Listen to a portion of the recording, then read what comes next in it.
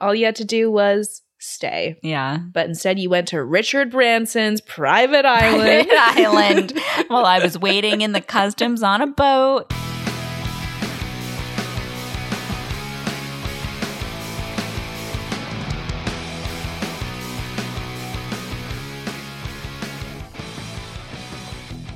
Hello.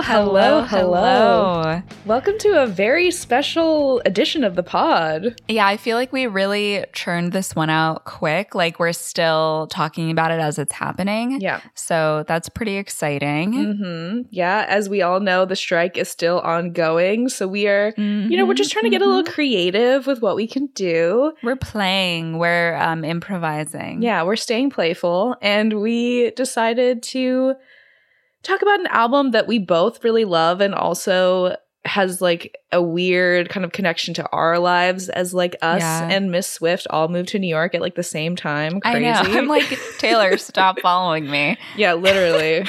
But I'll never walk Cornelia Street again. Never in my life will I do that. But yeah, today we are doing a deep dive into 1989 Taylor's version. Yes. Honestly, it's funny that you say this album like is one that we both really love, because I do like it a lot now. But when it came out, I was so dismayed. I literally, so I've liked Taylor Swift from the beginning, and I'm not a huge country music person, but I loved her version of country because it just felt like a diary entry. And I loved how just like emotional she would be in her songs and like lay everything out, even like calling boys by their name in her songs and stuff. Right. And I was just like, I really love the way that this sounds, and it's super resonant for me.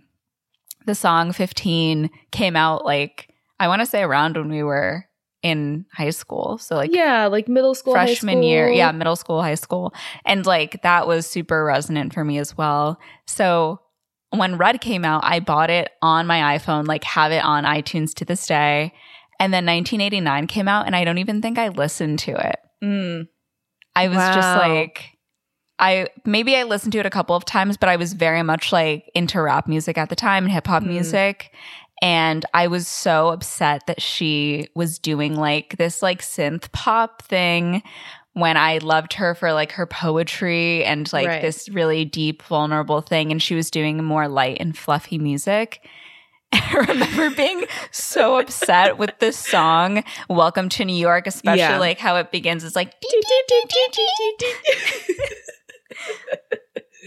yeah, that's fair. That is, because I remember when this album came out, for me, I had also been a Taylor Swift fan. For me, I like really jumped on the bandwagon in the Fearless era. Like Fearless to this day is like near and dear to my heart. I'm literally looking at my desk at my vinyl of Fearless, Taylor's version. Amazing. But yeah, so I loved Fearless in middle school, and then I just kind of like fell off. I think I just like, I didn't really listen to the Speak Now album, and then I also, went through a little bit of a moment because I was like, oh my God, she keeps dating all the boys that I like, and me as like a child not being able to comprehend like anything.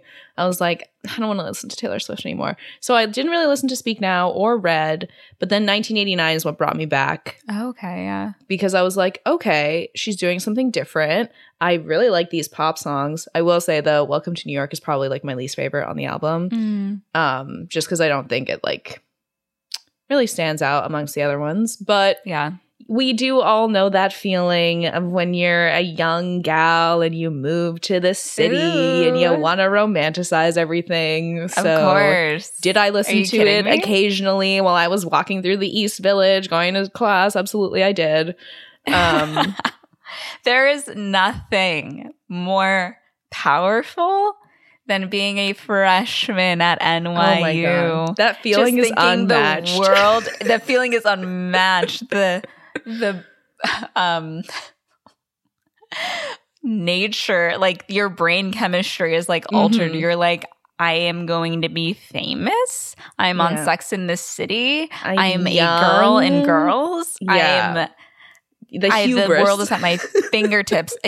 Leonardo DiCaprio will be my next boyfriend. Like, it is it would be like someone would text you on a Saturday night and be like, Leonardo DiCaprio's at this club. We're going. Are you coming with? Like, it was insane for an 18-year-old. It's too much power for a child to experience. Power. It should be illegal. You should have to go to school from home until your sophomore year. Yeah. Until your brain is fully formed, you cannot move until to you're New York 25. City. Then that's why kids who like are born and raised in the city are a different breed. Like different breed. For example, my lovely boyfriend Matt, born and raised in New York, and I'm like, you are something else. So. You're a little so and so. Exactly.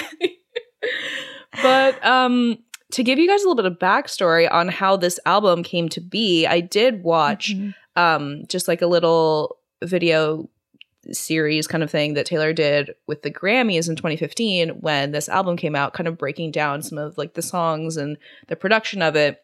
And when talking about this album, because obviously this was a huge shift for her, like we mentioned, this is a big genre jump. She'd kind of like played with it in Red, where she was doing some pop elements, but still had like very much a country undertone to everything. And so she talked about how with Speak Now and Red, those two albums were very like patchwork tonally, where it kind of jumps around all over the place, where it's like you have a banjo here and then it's like just piano and a ballad, and then we have a pop song and then we have another country. And then everyone was telling her that like Red was going to win album of the year. They're like, you're gonna win, you're gonna win, you're gonna win, you're gonna win. And she lost. She did not win album of the year for Red. That is such a good album. Yeah. And she had felt like at the time, like Red was kind of her magnum opus. Like it was the best work that she had ever done. So when she lost. Speak Now is my favorite album, but. Interesting. But anyways. Yeah. So when she lost, it was like kind of an earth-shattering moment. So she like went home and was like, okay, I'm not going to like say that they're wrong. I'm going to like look inwardly and be like, what am I doing wrong? Like, what am I missing in my work? And she had already kind of been feeling the pull to pop music, and she'd been playing around with like an 80s synth sound just because like she was getting that impulse. And she was like, you know what? I need to make a sonically cohesive album like I did with Fearless. I need to go all in on I am switching to pop. I am doing the synth sound, and I'm not going to listen to anything that my label has to say. Yeah. And she got like so many talking tos from the label being like, you can't do this, you can't do this. And she was like, I'm doing it. And she did it. Yeah. And it's pretty crazy that even like while she was producing it and stuff, the record label was like, okay, but we want like a couple songs with the banjo. We want a couple of songs that are like more country. And she was like, absolutely not. And her two major producers on the album were Max Martin and Shellback. And I believe Max Martin was the one who was working on Red with her and had produced more of the electronic influenced pop songs. Yeah. And so she was like, beep boop, beep boop, hey, I need you. Sorry, I'm holding a phone with my hand. She was like, I need you to get on a fucking plane. I need that Swedish pop influence right now. Exactly. And so she started penning the more synth poppy inspired tracks. And she also notes Annie Lennox and Peter Gabriel as major sources of inspiration because she liked Lennox's ability to convey intense thoughts and Gabriel's synth pop style, which created more of an atmosphere behind the lyrics instead of like a produced track for the music. And I think that like very much comes through in 1989. And I also very much feel like when 1989 songs began, a lot of the time there's like this very intense like crescendo of synth music before the lyrics start. So it's kind of like you're introduced to this world and then the lyrics begin, which is also how a lot of Bleacher songs starts. Yes, this is like, where okay, Jack Antonoff enters the chat. The lifelong collaboration begins. Right. And this album in general also kind of like brought into the dialogue, into the discourse, rockist and poptimism, which is like the first time I've heard of these concepts, learning about 1989's production.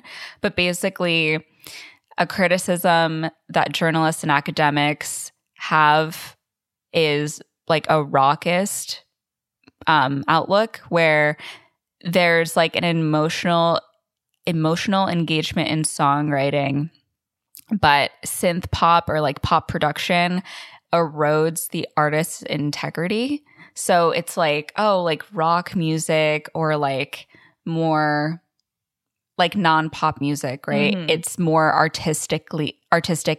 There is more artistic integrity in that sound and like the lyricism that's able to come through and the like music production than there is in pop music.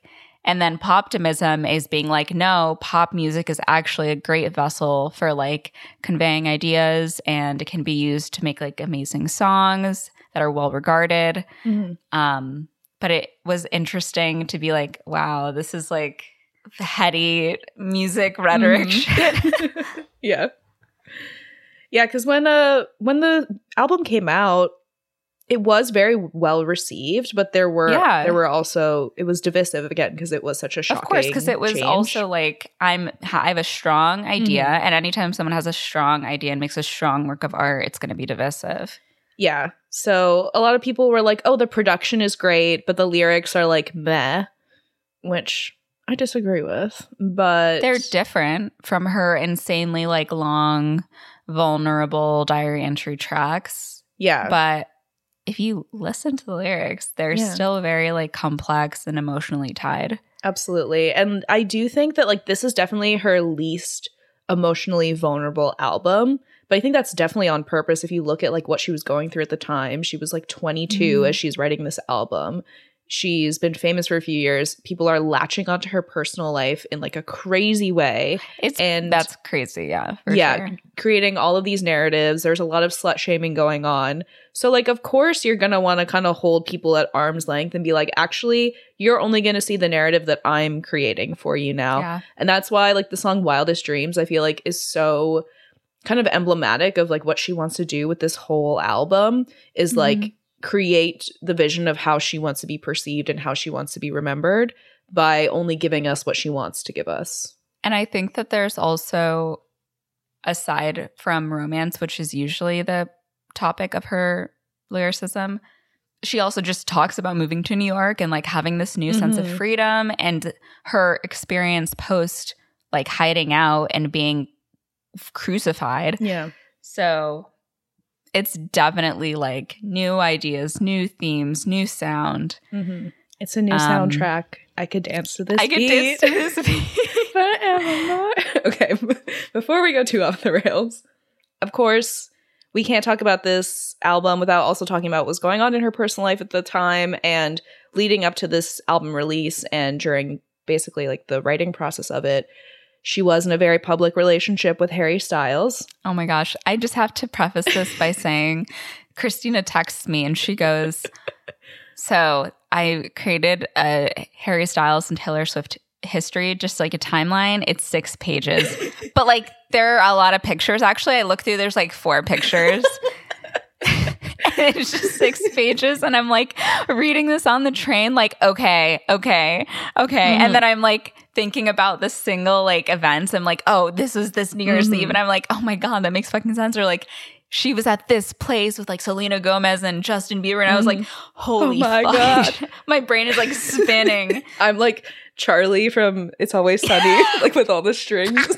That's me in this episode. Oh my God. You need to edit that picture. Literally. Okay. And so they were at Dick Clark's Rockin' New Year's Eve. Okay. I want everyone, go ahead, please. You have go to the bathroom, grab a beverage, because we're gonna strap in for 6 pages of notes for you. So it all begins. Oh my God. March 31st, 2012. You may be thinking, what? No, they dated like at the end of the year. Wrong. Misconception. They actually dated for a first time at the start of the year. So March 31st, 2012. Harry and Taylor meet for the first time at the Kids' Choice Awards in Los Angeles. To put some ages in the mix, Taylor was 22. Harry was 18. A youngin', for sure. Your boy. Yeah. Yep. So after watching One Direction perform their hit single, What Makes You Beautiful, You can see footage of Taylor dancing in the crowd with Selena Gomez. Taylor asked her BFF's BF, Justin Bieber, to introduce her to One Direction backstage. Because at this time, like, One Direction and Justin had become friends because they were, like, recording in the same studio. That's a whole other thing. So after the show, Taylor, Selena, Justin, and One Direction go out for a fun night out in LA, which ended with Taylor and Harry sharing a car back to the W Hotel together.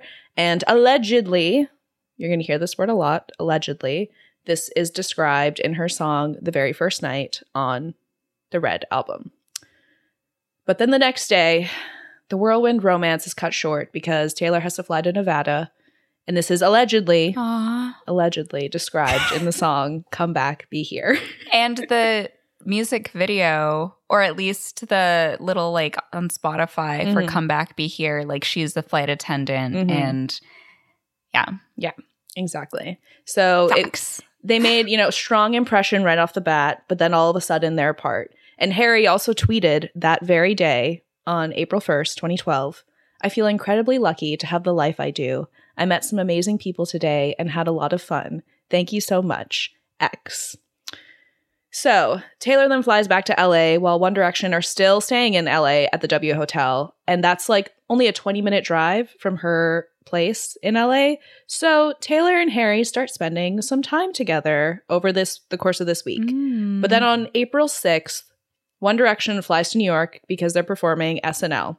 So they perform SNL and then immediately jump on a plane to Sydney, Australia on April 9th, where they are doing their, like, Australasia leg of the Up All Night tour. Up all night and jump around until we see the sun. Banger, no matter what anybody says. So One Direction's lyricism? Questionable. Yeah. My favorite, like, insane lyric of theirs. There's so many. It makes me laugh every time I think about it. It's in their song, Don't Forget Where You Belong, where they say, if you ever feel alone, don't. Just, if you ever feel alone, just period. Don't. Just don't feel that way. Come on, don't. So, April 12th, Taylor then writes the song Treacherous, and she also went on to hide the lyrics of the song Sweet Disposition in the Red album book. This is going to come back into play later. You may be thinking, why are you telling me this? It's Chekhov's Sweet Disposition, okay? So, April 20th, One Direction are currently in New Zealand on their tour, and that is where Harry is seen hanging out with model Emily Osterley, who was also in the Gotta Be You music video, and they are photographed where he's dropping her off at her house, and they are seen kissing at her door. So... okay, but what I will say, just from the photos alone... Yes, I have included the photos in this dissertation. Yes. They actually, it doesn't look like he's embracing her. It looks like he, like, put a hand on her and honestly could have even been pushing her away. And in the second photo, his hand is down and she is kissing him. So it does seem very much influenced. Like, she looks like she was the instigator in the kiss. Yes. I remember just when my these... 2 cents. I agree. When these photos came out in real time, oh my God, if you were on Tumblr at this time, you know the bloodbath that ensued when these photos came out. But there was a lot of discussion of, like, was he into it? Did he instigate it? And people were like, he looks so uncomfortable. I'm like, you can only see the back of his head. But in any case, apparently, Taylor said in an interview with Vanity Fair later on that Harry had texted her in advance to be like, hey, this, like, picture is going to come out of me kissing a friend goodbye, but, like, it's not a big deal. But then she saw the photos, and to her, it looked like they were making out. And this is also referenced in one of her songs. I can't remember which one it is, but it's talking about, like, seeing, like, you know, his hands in her hair or something like that. I was like, was it over when you unbutton it? Exactly. Yeah. So after these photos came out, Taylor breaks up with Harry. They're done after their whirlwind romance of a week and a half. So... after this breakup, she then starts a long string of, like, paparazzi walks. The Red era is beginning. She also describes, like, the breakup in the song, allegedly describes the breakup in the song Babe. And at this time, she was also working on the songs Run and Everything Had Changed with Ed Sheeran. And both of these songs have references to couples where one of them has green eyes, one of them has blue eyes. Mm-hmm. Their eye colors are very important because it comes up in both of their songwriting a lot. That's crazy. So Harry then allegedly starts dating Emily Attack, who's a British actress from The Inbetweeners. We then fast forward to June 2nd, 2012, and Taylor writes the song, I Knew You Were Trouble. Love. She then later on goes on to suggest that the song is about Harry after she performs it at the 2013 Brit Awards, because when asked if it was a difficult performance, she said, well, it's not hard to access that emotion when the person the song is directed at is standing by the side of the stage watching, and One Direction were in the front row when she performed that song. So, I would say allegedly, but it's basically confirmed that I Knew You Were Trouble is about Mr. Styles. We then go to July 1st. Taylor goes to Massachusetts for some 4th of July celebrations hosted by the Kennedys. As one does. Yeah, very cash. And that is where she meets a 17-year-old Connor Kennedy. Apparently, their short little summer fling began after his 18th birthday that summer. Who's to say? Yeah, who's to say? But yes, they do date very briefly. August 13th, 2012, Taylor announces the Red album. And by September, her and Connor have broken up because he's going off to college and Taylor is, on the promo tour for Red.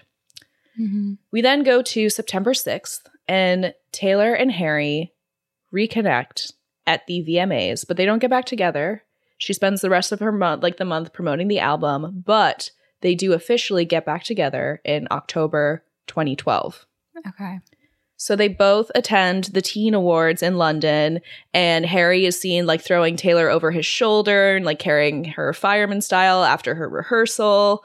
And this reunion of theirs is then allegedly described in How You Get the Girl from 1989. Taylor.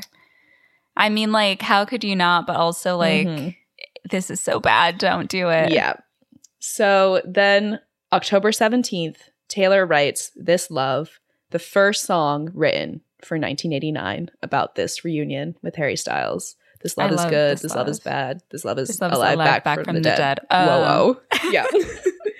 So October 22nd, Red is released out in the public. And on November 8th, Taylor is photographed wearing Harry's paper airplane necklace. And I can see it. Mm-hmm. The pictures are here. They exist. This was the first picture that I actually included in this dissertation, and then I went back and included some more. But yes, if you were a One Direction girly, you knew about this paper airplane necklace, he wore it all the time. So when the photo of Taylor wearing it came up, everyone was like, oh my God, it was a big deal. This paper airplane necklace also gets referenced in Out of the Woods, both in the lyrics, and it is actually used in the music video as well. That's baller. Yeah. That's poignant. If there's anything Miss Swift loves, it's an Easter egg. So true. Yes.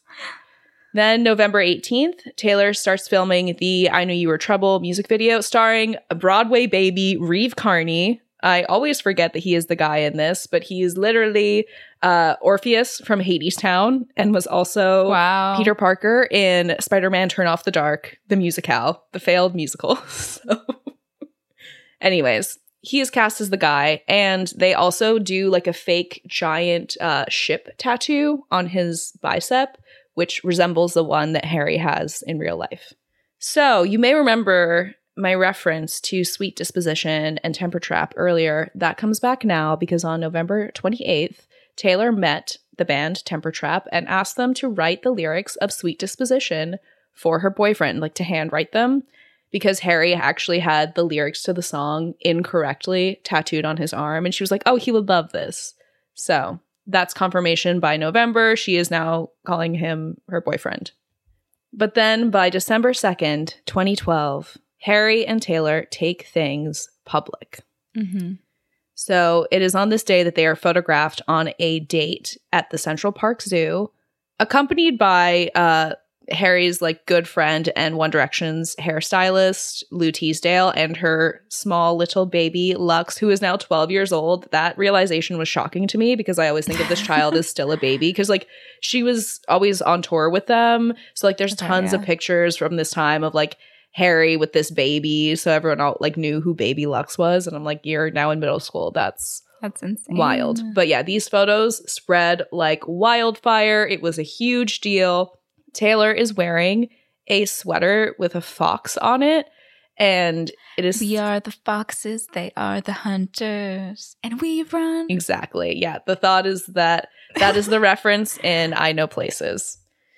So we go to December 6th, and Taylor and Harry go to this party with Ed Sheeran and One Direction. At this party, they do some karaoke. They duet a Stevie Wonder song. They also move all the tables and chairs to make a dance floor, also referenced in Out of the Woods. And there's like a very infamous photo of them recreating like the Dirty Dancing lift at this party. It looks pretty bad. Yeah.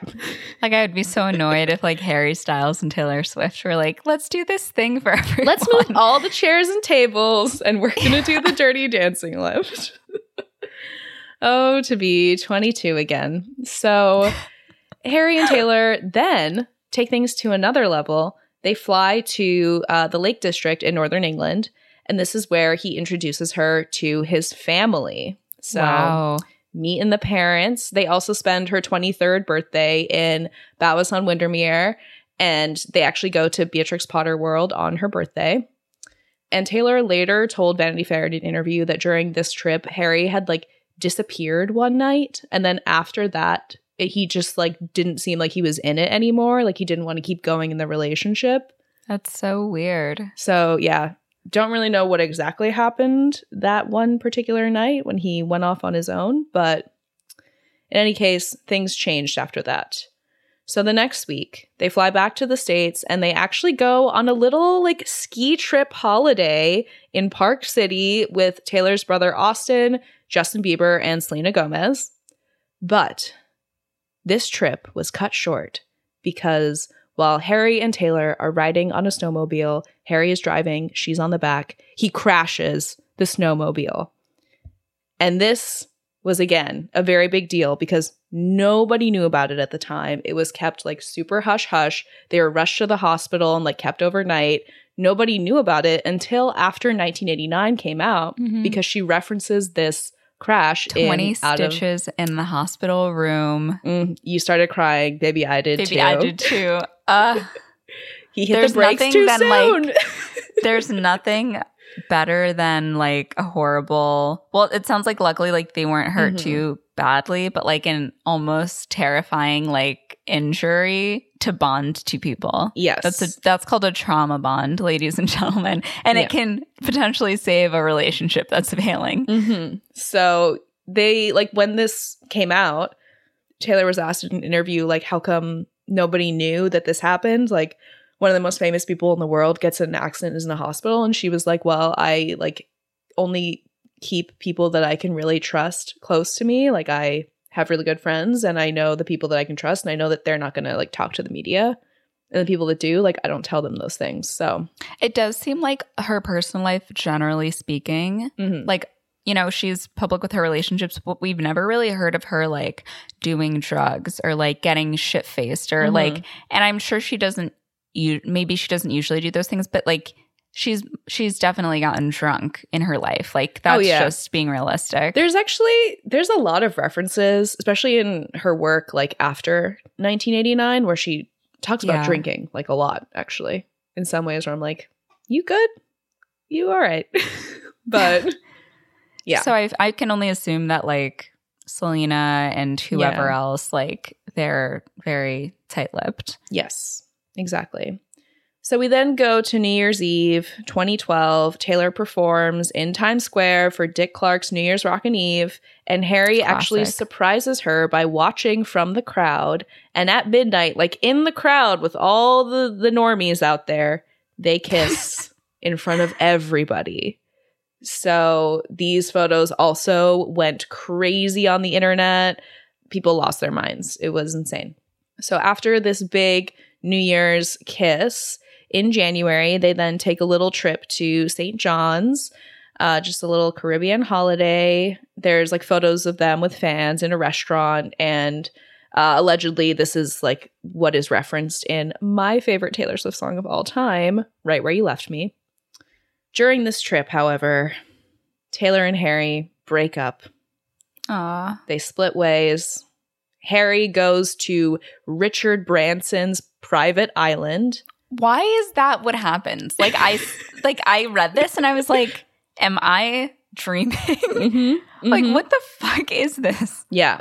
Why is he there? 18-year-old Harry goes to Richard Branson's island. He's like, and you're like, and then Harry went to Epstein's island. And I'm like, what? He's on the flight logs? Especially because in this document, I have side by side the photo of him in Richard Branson's hot tub, and then the viral photo of Taylor sitting alone on a boat in a blue dress outside of customs, leaving the Caribbean alone. We have to recreate this at some point. This photo was memed into oblivion. I bet. Oh my God. Yeah. So by January 7th, sources confirm the breakup.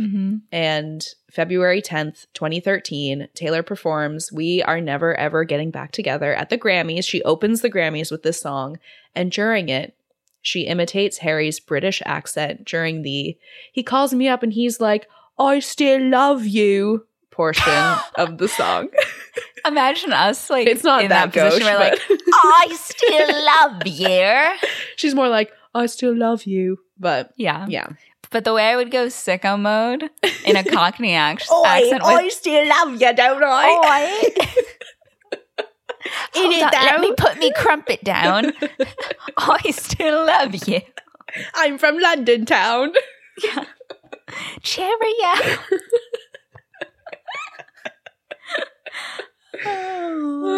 So things are then quiet for many, many months. You know, we don't hear anything. Harry, he actually following this ends up dating Kimberly Stewart, Rod Stewart's daughter, who is fully in her 30s. Wow. He also dates like a string of Victoria's Secret models. We then go to August 25th, 2013. Taylor and Harry both attend the VMAs, separately, of course. Taylor wins the award for the I Knew You Were Trouble music video. And in her speech, she says, you know, this is just awesome. I also want to thank the person who inspired this song, who knows exactly who he is, because now I got one of these. Thank you so much. That's brutal. The cameramen knew exactly what they were doing because they cut right to Harry Styles. They said, Amy, camera 3. Zoom in, zoom in. We cut to at this point, 20-year-old Harry Styles. His hair is grown out. He's got his shirt unbuttoned down to his belly button practically. He's clapping slowly and chewing gum with like the smuggest little shit-eating look on his face. Yeah. So, once again, all is pretty quiet publicly until October 27th, 2014, and Taylor releases 1989.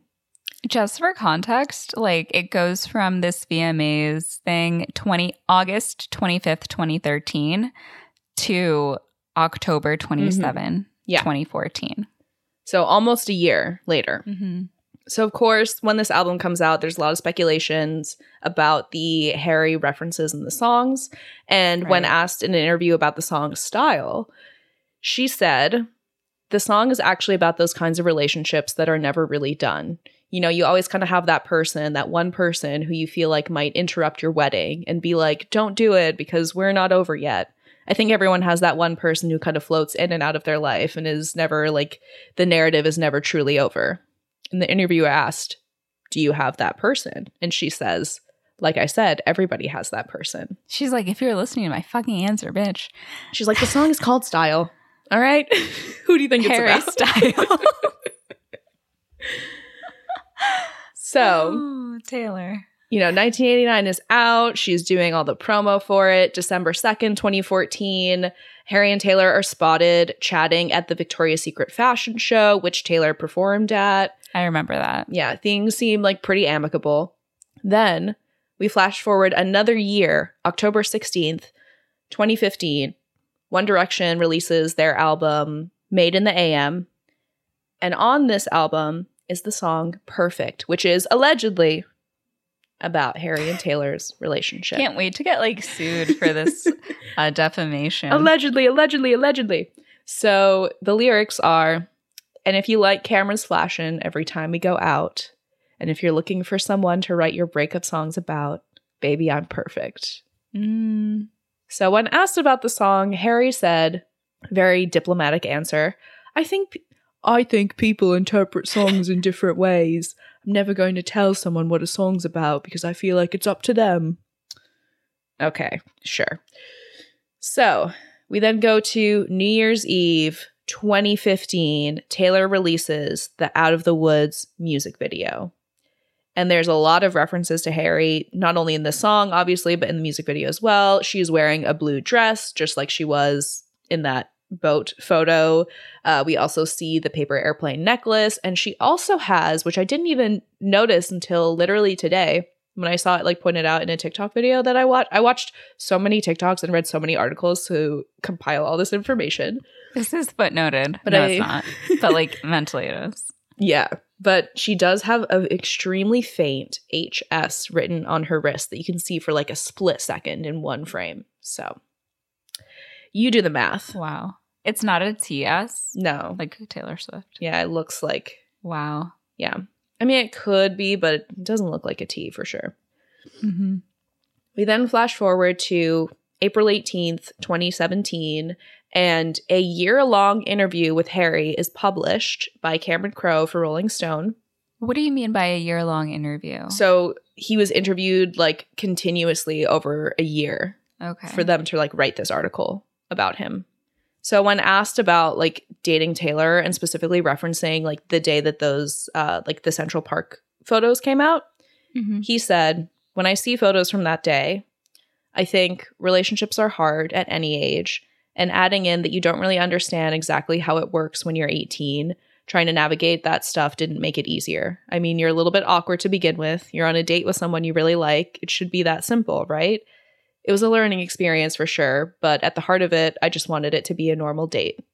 And when he was asked if he had a message for Taylor, he actually thanked her for their time together and said, certain things don't work out. There's a lot of things that can be right, and it's still wrong. In writing songs about stuff like that, I like tipping a hat to the time together. You're celebrating the fact that it was powerful and made you feel something rather than this didn't work out and that's bad. And if you run into that person, maybe it's awkward, maybe you have to get drunk, but you shared something. Meeting someone new, sharing those experiences, it's the best shit ever. So thank you. So it seems like, you know, as he's grown and matured, he has a lot of reverence for her and their relationship and the time they spent together.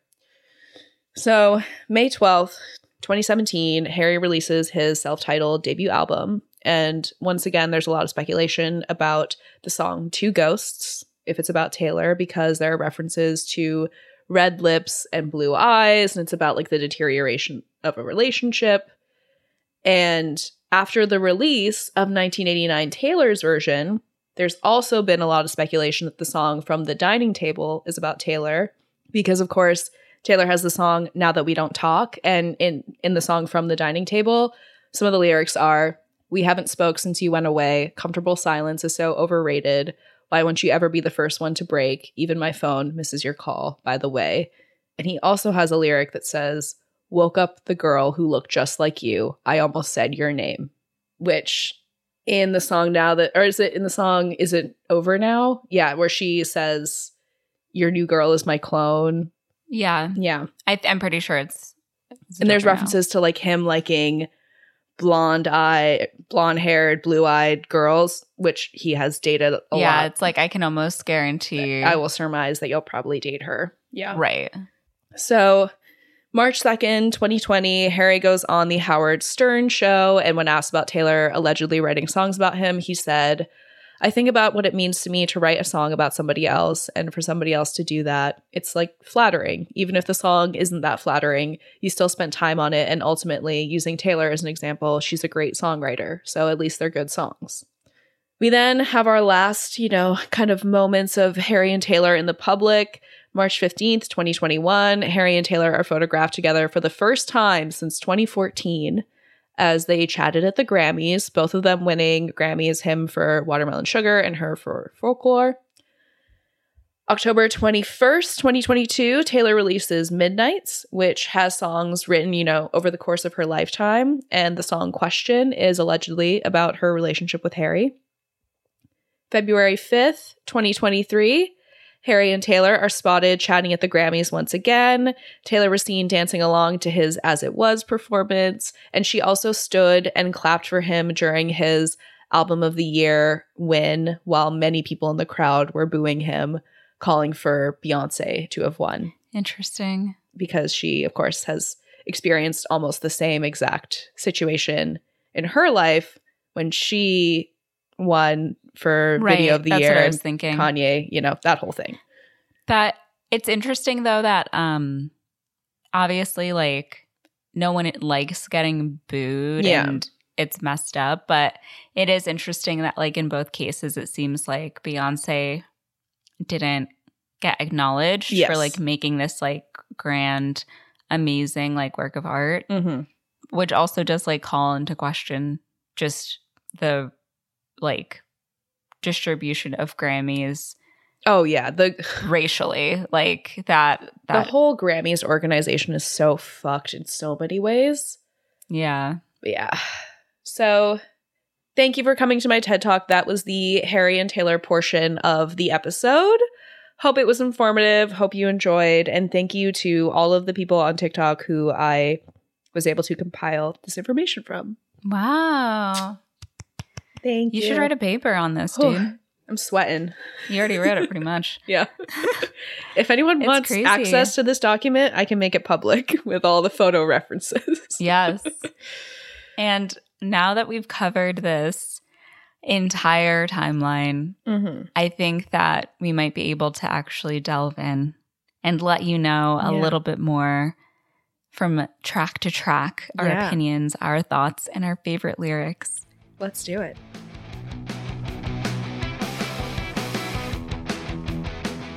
All right.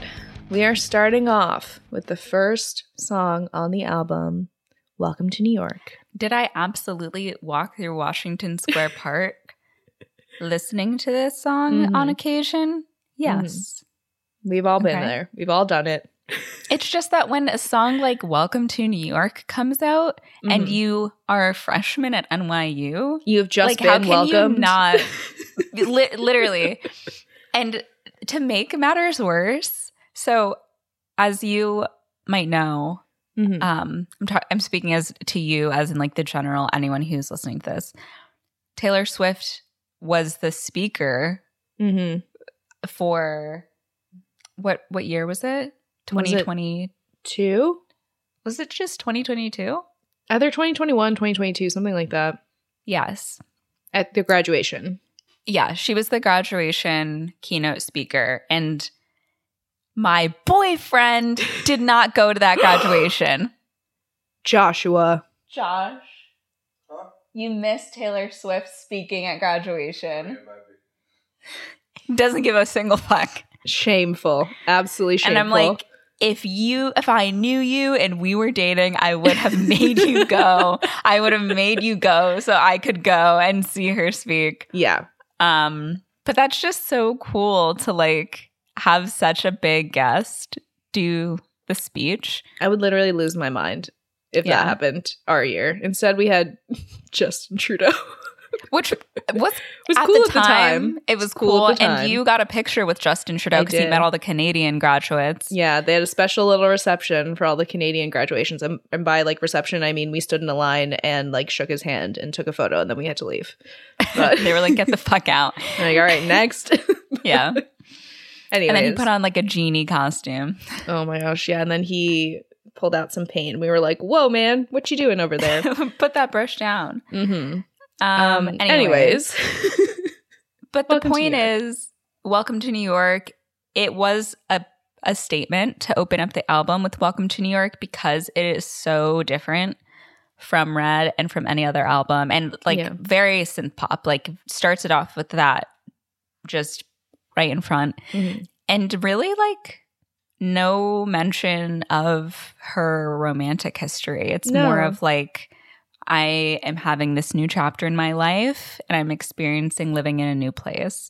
Yeah. I think it was like her first time really living on her own. I know that from this interview that Vogue has now taken down, which is interesting. Whoa. Because I'm not going to get like super did far. she talk about what's her name? Karlie Kloss. Yeah. I'm not going to get super far into the Kaylor of it all because that would take a million years and we don't have time. But after the Haylor timeline, we don't have time for another timeline. But, Karlie did say in this interview that she's the one who convinced Taylor to move to New York because she was actually thinking about moving to London. Because she wanted a change. She wanted to like reinvent herself. And Karlie was like, no, absolutely not. You're not moving to London. You're moving to New York so that you can live near me because we're best friends. And nothing more. Nothing more. But yeah, so it was definitely like a big reinvention chapter for her. She was in like a new city on her own, like not really close to family for the first time. Mm-hmm. And like we both know that experience very well as people who moved to New York in our youth. And while the song I do think is like a little bit cheesy, and you know, it does capture that the beautiful naivete of a young transplant moving to Manhattan for the first time. It's a fun song. It's not my favorite, but I do like it. And I think that the build of it is pretty good, especially like when it kind of quiets down in the bridge before we explode back into this like super punchy chorus. So, right. Yeah. It's you know, it's fine. It's not my fave, but it's all right. Yeah, I can appreciate it for what it is. Mm-hmm. Definitely. I think I would have hated it, though, if this album had come out like literally 2 months earlier, because this song would have played at every single Welcome Week event. Oh, yeah. Instead, we just got Empire State of Mind. Yeah. Which isn't actually a good song, but when you hear it like 50 times in your first week of college, you're like, I would pay to never hear it again. Yeah, never again. I really feel bad for the people who were freshmen when that song came out, because I'm sure it was even worse. Yeah. But with that being said, what's your standout lyric? What's your favorite lyric from the song? Everybody here wanted something more, searching for a sound we hadn't heard before, which I feel like perfectly encompasses. If you move to New York, you are definitely moving to a place where you're like, I need to live in a city. Like, I want a new experience. I've traveled. There is nowhere in the world like New York. Yeah. There's just not a single place that is remotely similar. There are other cities, of course, but they're very different. So, yeah. Yeah. My standout lyric is from the chorus. The lights are so bright, but they never blind me. But yeah, so let's move forward to Blank Space. One of the singles from the album. This song was a moment. Like, this song was a game-changing moment for Taylor, I feel. And when this, re-release came out, she mentioned that it was kind of came down between Blank Space and Slut to be on the album. Oh, I thought it was Style and Slut. Is it Blank Space? Yeah. Yeah. Okay, and that makes sense. Thank God that she chose Blank Space. Like Slut. I like Slut. But Blank it's Space not was Blank such Space. a hit. And I feel like it was really the first time she criticized men in her lyrics. Like, she was outright... Oh, I thought this was your favorite lyric. It's my favorite lyric. I was like, so my standout lyric is, boys only want love if it's torture. Don't say I didn't warn you. And I was like, so true, queen. So true.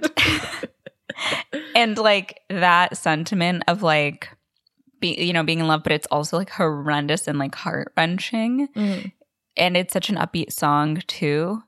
I think that like it did become very popular. Like, people loved this song. Yeah. I love the cheekiness of this song. I love how she really leaned into like the satire of like the person that the media has painted her to be, because this song is really a response to that. And I was, watching an interview with her earlier where she was saying that like she was thinking about the person that they had like created of her, about this crazy girl who like she could have any man that she wants, but then when she gets one, she's like super clingy, and then it drives them away because like she's so crazy. And the craziest thing about the way that the media portrays her is that despite us maybe seeing her with different men at different points in her life, we have no idea what goes on. Like, I feel like we never on camera see like Taylor and Harry got into a screaming match, or like Taylor like throws a chair in a hotel and they're like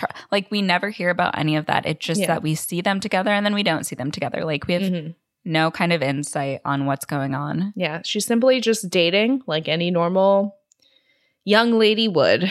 But yeah, instead of like making a song that's like, fuck you guys, like you don't know me kind of thing, she decided to like be that girl, be that character that they've created, and like write from her perspective, because she's like, what a gift, because like what an insane character. So that's how like this song came to be. There's a video. Oh, absolutely. Song, right? Yeah. Yeah. Okay.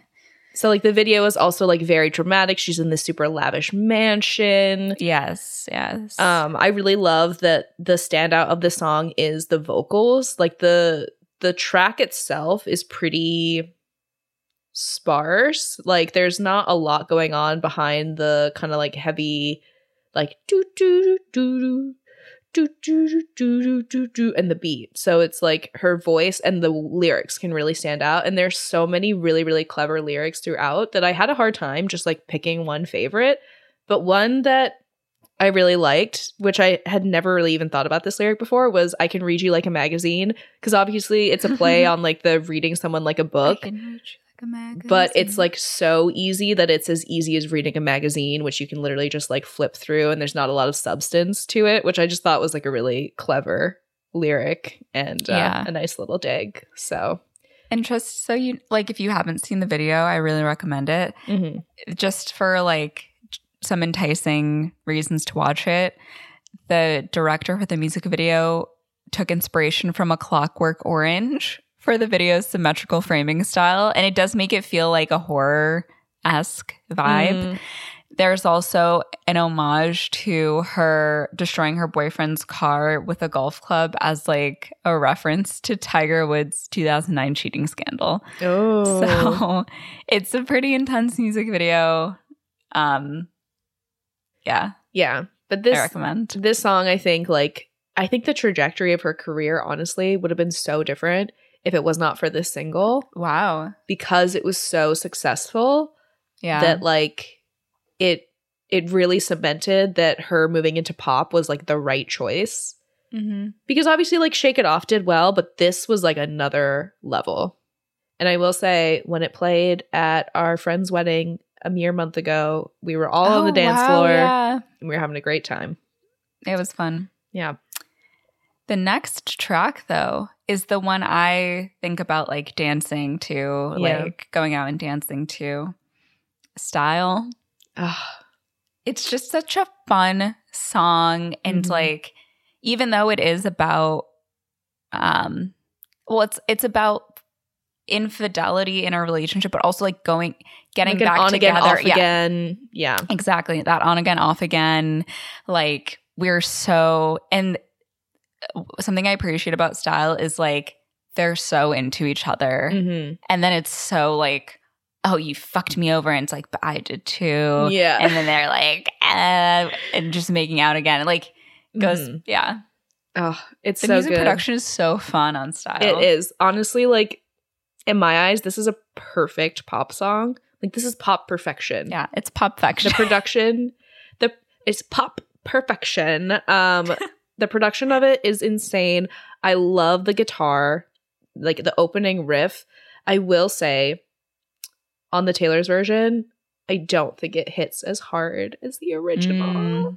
That's because we don't have Max Martin producing this one. And I do know that like with the, legal side of the re-records, like there have to be significant differences in the production of it. So it's not like a 1-for-1 copy.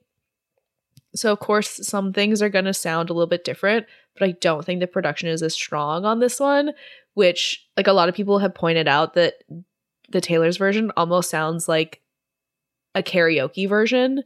Not her vocals, but like the track itself. Oh, interesting. It just doesn't have the same like the same punch to it in a lot of places.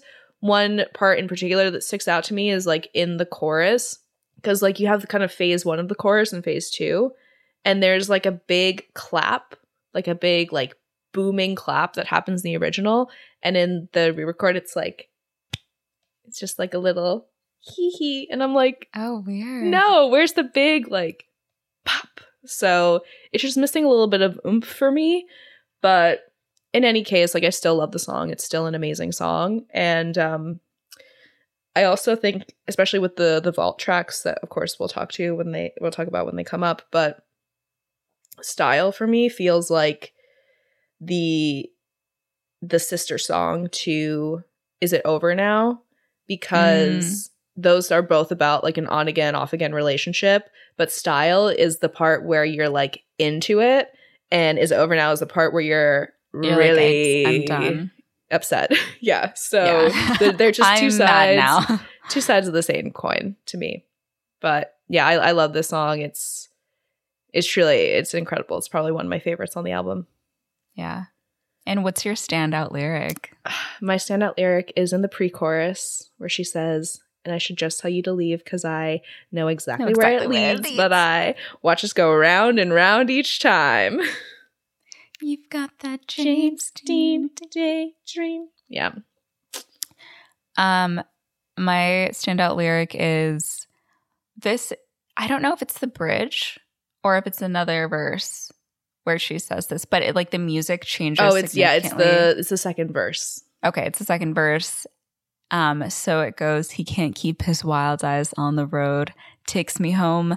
Lights are off. He's taken off my coat." But then I didn't include this, but it is the whole like verse where she's like, "I heard, oh, you've been out and about with some other girls. Some other girls."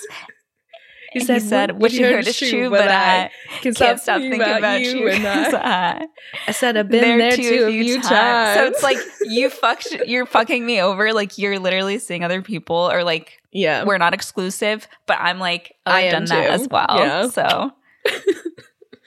Oh yeah, no, I almost picked from that verse as well, because that whole verse, it's so good. But I mean, once again, we are learning that Harry Styles is a bad driver. Can't keep his wild eyes on the road. Hits the brake too soon.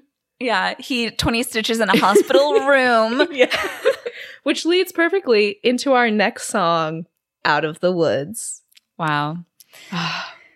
This song, again, another favorite. I just imagine like this insane like roller coaster ride of a relationship where it's like, are we finally done? Like, are we finally over the hard times? Like, please, God. Yeah. And that's what she said, like when talking about this song, she's like, yeah, it's about a relationship where it was so filled with anxiety, where it was like, okay, what's the next hurdle we're going to have to overcome? What's the next thing? Like, I just kept thinking, are we good now? Are we okay now? Like, what's coming for us next? Like, are we going to finally be able to like take a breath? Yeah. So when she heard this track, because this album is kind of her first experience with writing to track. Normally she'll, create the melodies and the lyrics at the same time, but working with Jack Antonoff, he likes to create tracks, give them to her. She'll put the lyrics, do the melody, and like they'll work together.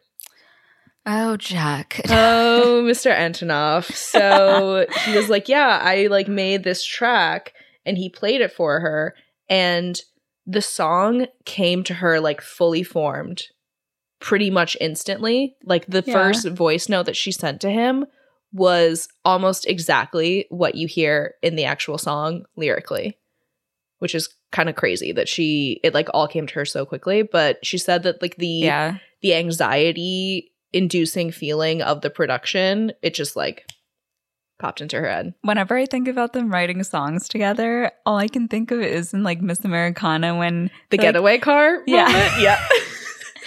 And I stole the key. That was the last time you ever saw. Oh my I'm in God. The getaway car and you're losing my something. I'm in a getaway car. Left you at the motel bar. Put the money in the bag and I stole the key. That was the last time you ever saw me. Like, it just it's insane. It's like these two white people and they're like, oh my God. Oh my God, we discovered fire. I mean, like, we solved it. The bridge to Getaway Car is fire, I will say. Joe, we did it. We did it, Joe. We did it, Jack. Oh my gosh. Yeah, we did it, Jack. Oh, Lord. Yeah. Pretty crazy. But again, this song is so good. And it's so like, I'm like revved up listening to it. But it also makes me think of like when people talk about how one of Taylor's draws is that it's so universally relatable. When I think of Out of the Woods, I think of like that feeling of anxiety and just not being sure if the person that you love or like or whatever is like reciprocating at every moment of your relationship. And that's just something I don't miss about being like early 20s, late teens. Because now when I like am in a serious relationship with someone or like dating someone, it's like, I'm not going to be with you if I'm having to guess if you're going to like me tomorrow. Like, exactly. I'm fucking not doing that. But it sucks because when you're younger, like, you don't know what you're doing in your life, right? Because you're young, like you're in college or you're figuring like your career out, whatever. And you're just in such a liminal space that it's so hard to dedicate yourself to someone. And it's just like, honestly, like out of a lot of people's capacity to even do that. Yeah. It made me think of, like we talked about in the 500 Days of Summer episode, like that sinking stomach feeling where you're like, I don't know if like this is going to be over tomorrow. Like if I don't text this person back, will I ever hear from them ever again? Like, or like waiting around for someone who doesn't end up showing up. Yeah. The love kernels, like makes my skin crawl. But yeah, I think she like nails that feeling in this song so well. And just like when you feel like inevitably something will come to an end, but you're just like kind of waiting for that point. Like, how long can I keep this thing going, even though I know it can't last? Yeah. And like this is, I think, one of the songs, especially where her songwriting really stands out, which I'm like, why are people saying, the critics being like, oh, the songwriting isn't that good? I'm like, were you not fucking dialed in to Out of the Woods? Because I was. Yeah. But my favorite lyric, I again had a very hard time picking just one, but I did pick from the bridge, which is just such a hard-hitting bridge at the very end where she says, "But the monsters turned out to be just trees. When the sun came up, you were looking at me." But yeah, I just love that idea of all the anxiety and the outside forces that you built up in your head not actually being there and maybe being like self-created. There's so many, I mean, I think her lyricism is really good in this one, like you mentioned. I don't know. I think that the lyric, like, the rest of the world was black and white, but we were in screaming color. Yeah. That very much encapsulate, like, that early 20s, like, wow. It's just, like, you feel understood. Finally. You're like, someone is making my world brighter. Yeah. The way that line ate on Tumblr. Oh, I'm sure. My God. I'm positive. Especially with like a black and white photo and then like a color photo next to it or something. So good. All you had to do was stay. This is a great, especially with the production on, I wish I had like better terms to talk about it because I can't like discern what instruments are in what songs. Like just, I'm not like versed in that way. But the way that all you had to do was stay, like it's just so like, the way it like punches up, it's like hitting every syllable. I don't know. It just gets me going. Yeah. And this is track 5. And Taylor has kind of always, I don't know when she like started doing this, if this has been from the beginning actually, but like track 5 is usually reserved for her most like emotionally hard-hitting or vulnerable song on the album. Like, it's a very special place on each of her album, whatever she chooses to be like track 5. So this is definitely the song that Taylor has considered like the most emotionally vulnerable and hard-hitting. And truthfully, like, I didn't really ever, latch on to this song when the album first came out. It was kind of like a whatever song to me, but listening to the Taylor's version, and also I think just like me being older and having more like dating experience now, it's definitely like hit a lot more for me, and I'm able to appreciate the vulnerability in the song because we don't get like a ton of vulnerability throughout the album. So yeah, I really am appreciating it in the past like couple weeks in a way that I hadn't before, and it's slowly becoming one of my favorites on the album. I just realized that my standout track was actually my standout track for Out of the Woods. I was like, this lyric isn't in this song. Oh my God. Well, that being said, my standout lyric for this one is, people like you always want back the love they pushed aside, but people like me are gone forever when you say goodbye. People like you always want back the love they pushed aside. People like me are gone forever when you say goodbye. Stay! All you had to do was stay. Sorry, Taylor, for butchering all of your music. It's out of high reverence. When I was watching Miss Americana, I was like, oh, you can't actually sing, like... Yeah. Have you gone to the Eras Tour movie? No, I haven't yet. I haven't. Next week is the last week. Oh, fuck me. I guess I'll have to go. Yeah. Probably go at the end of the week. I'm planning to go next week, so I haven't gone yet. I was like considering not going because I am going to the Eras Tour. I'm so jealous. I am going. I was one of the lucky few. Some might say I'm 1 in 31 million because I'm one of 31 million people who sign up for a code. Don't know how, but I got one, and I will be there next November. But yeah, I was like, I don't know if I want to go. Like, I want to be able to, see the concert in person for the first time, but nah, I'm going to go to the movie as well. Yeah. No, you should, because I'm sure it's also like a different experience. Yeah. Being in the movies. But if I go to see it, I want to go on like a night that I know it'll be crowded. So it'll be like a party. Yeah. Like next Saturday, something like that. Yeah. I'm into that. And what is your standout lyric from All You Had to Do Was Stay? I thought that I'm like wondering if I'm thinking of a lyric from another track, but no, it's like All You Had to Do Was Stay. I thought that there was a lyric where it was like, if you had told me to stay, like I would have, but I think that I'm thinking of another song. Are you thinking of Say Don't Go? Yep, absolutely. So anyways, for this track, I think my standout lyric is, had me in the palm of your hand, then why do you have to go and lock me out when I let you in? Mm-hmm. Yeah.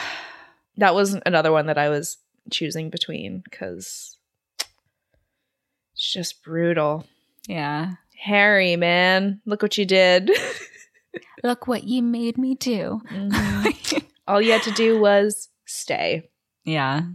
But instead you went to Richard Branson's private island.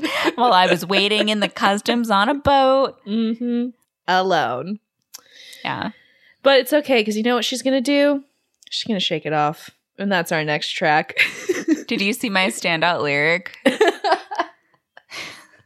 I did not until just now. It was tricky for me to pick out a standout lyric, truthfully, for this one. It's not my fave. I don't dislike the song, honestly. Like, if it comes on, I'm having a good time. Again, it came on at our friend's wedding, and we were all, I love how it came on. There was a live band. It came on. Yeah, the band performed it. She was a great singer, the lead vocalist. Absolutely. And I did see, apparently, with this song, so she had a writing set or like a session with Max Martin and Shellback, and she like just didn't have really any ideas. Like she didn't have a melody in mind at all, which is like not super normal for her. She just felt kind of like tapped out. She's like, I have an idea of like what kind of song I want to write, but I have no melody in my head. So she got into the studio and was like, yeah, like I have this idea for a song that's just kind of about like shaking off, you know, the bad stuff. And I want it to sound like, you know, you're at a wedding and there's one girl who like hasn't got on the dance floor all night, and then this song comes on. All of her friends are like, oh my God, come on, like you have to dance to this one. And then she finally gets up and dances. Can you make a melody for me? Can you put some things in a bowl and mix it up and just put it in the oven? So then they started with the drums, and apparently she's always been very anti-horns. Like she likes horns in other songs, but like just never felt like she could pull them off in her own music. That's so very specific. Was always like, no horns, never, never, never. And then Max Martin starts playing around with like a horn sound. She was like, what are you doing? No. You're fired. We're done. This collaboration is over. Album canceled. But he was like, no, I have some ideas. And so he starts playing these chords. And in her mind, they weren't like chorus chords. And she was like, how the hell am I supposed to make a chorus? And the haters gonna hate. And it came to her as the horns and are playing. How the hell? And the play is gonna play. Yeah. So that's how it came to be. Yeah, like I said, it's not a particularly deep song. It is giving a little bit like Target commercial. And it certainly probably was a Target commercial. The music video itself is very also like grand, and it's a funny song. Like she's acknowledging that it is very like silly and fun and just kind of like free flowing, which I can appreciate. Yeah. Don't get me wrong. Like, but it's one of those songs where I can't like look deeply into it. And for that, I have no standout lyric. Your standout lyric isn't, you could have been getting down to this sick beat. My ex-man brought his new girlfriend. To this sick beat. My ex-man brought his new girlfriend. She's like, oh my God. But I'm just gonna shake it to the fella over there with the hella good hair. Come on over, baby, we can shake. See, you don't like the song, and yet you know the whole bridge. How interesting. How dare you know? Well, with that being said, my standout lyric was, I'm dancing on my own. I make the moves up as I go. Which, you know. That's fun. I love a little reference to Dancing on My Own by Robin. So yeah. It is a fun track. It's a dance track. Yeah. And I think a lot of artists, every artist has that song, like Ariana Grande did Side to Side, where it was like a huge music video and like big commercial hit. Yeah. Exactly. And Shake It Off also had that. Yeah. So. And Taylor, you know, sometimes she'll pick singles where you're like, why? Why that one? And this is maybe one of them. Yes. Absolutely. Yeah. So that brings us into our next track, I Wish You Would, another Jack Antonoff moment. And he makes it known. It's like Red One. Convict Gaga. Yeah. It's like the Red One. Mm-hmm. And there's another guy I'm thinking of who has this specific, is it? Jason Derulo. No, but LOL. The keys. He's like, I got the keys. Come on. He's like a music producer. The keys to success. Oh, and DJ like, Khaled. Yes. I think it might be DJ Khaled. Yeah. I can't remember, but there is an artist who every track he produces, he includes like, there's like a sound that's recurring. And whenever I think of a Jack Antonoff song, I just think of like some sort of very prominent intro beat. Yeah. And so like, I Wish You Would, it's like, yeah. He's like, wait, Taylor, before you sing. Let me mic up my gear bag and drop it on the ground, and that'll be the opening beat, which I wish was a joke, but that's something that he actually did for this song. Wait, oh, no, he did it for Out of the Woods. Point? Okay. Yeah. For the beat. Yeah, this was another one that she wrote to track as well, where he sent her the track. And I think it's it's on the Stolen 1989. She has little voice memos at the bottom where she talks about like the songwriting process.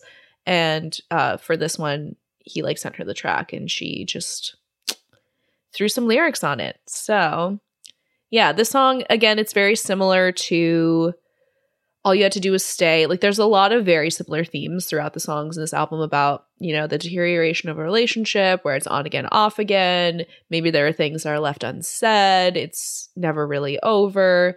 And this is no exception. So it's really just a song about like a guy driving past his girlfriend's house, his ex-girlfriend's house, and being like, oh, she hates me, but really she still loves him. But they just can't communicate. And it's like, I wish you would do it. Mm-hmm.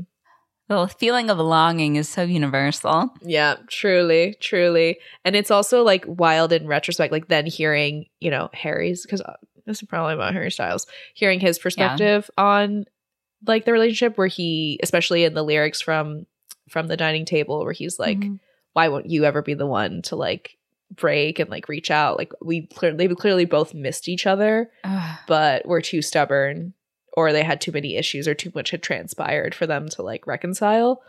But both clearly wanted each other still, even after it ended. I just can't even imagine at my age having so much drama in a relationship. Like I feel like if you fundamentally don't like their personality, like you just have to end. Well, I don't know if that was necessarily the issue. I feel like from what they've said in interviews, like when it was just the two of them, like they were creating all these happy memories, but it was like the media shitstorm that surrounded it. Yeah, okay. That is what kind of pulled them apart.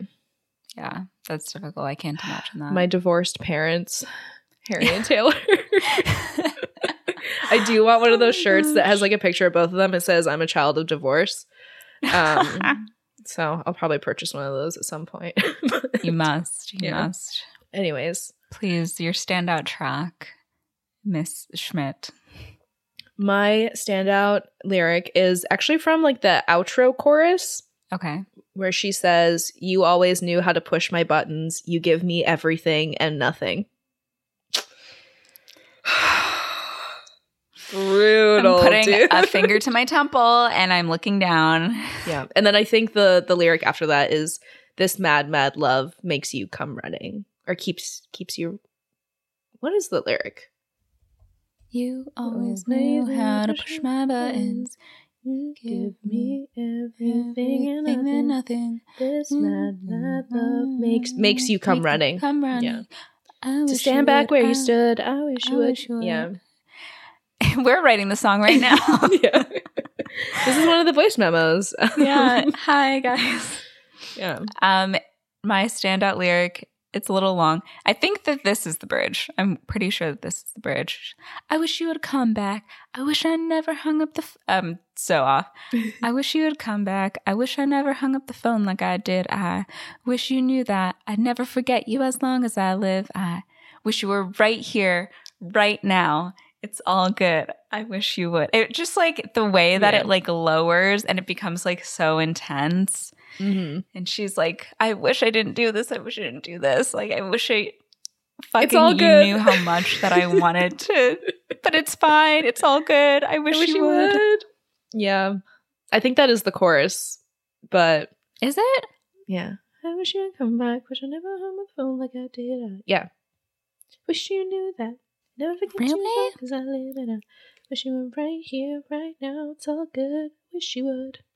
What is the bridge for this song? I guess the bridge is the part that I did. It's like used in the outro, but it's also used earlier where it's like, you always knew how to push my buttons. You give me everything and nothing. Yeah. You give me everything. Yeah. Yeah. Damn.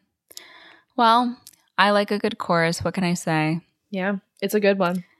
And next we have Bad Blood, who, bless Kendrick Lamar's heart, came back on for Taylor's version to re-record this the single, the track that he was featured on. Yes, the remix.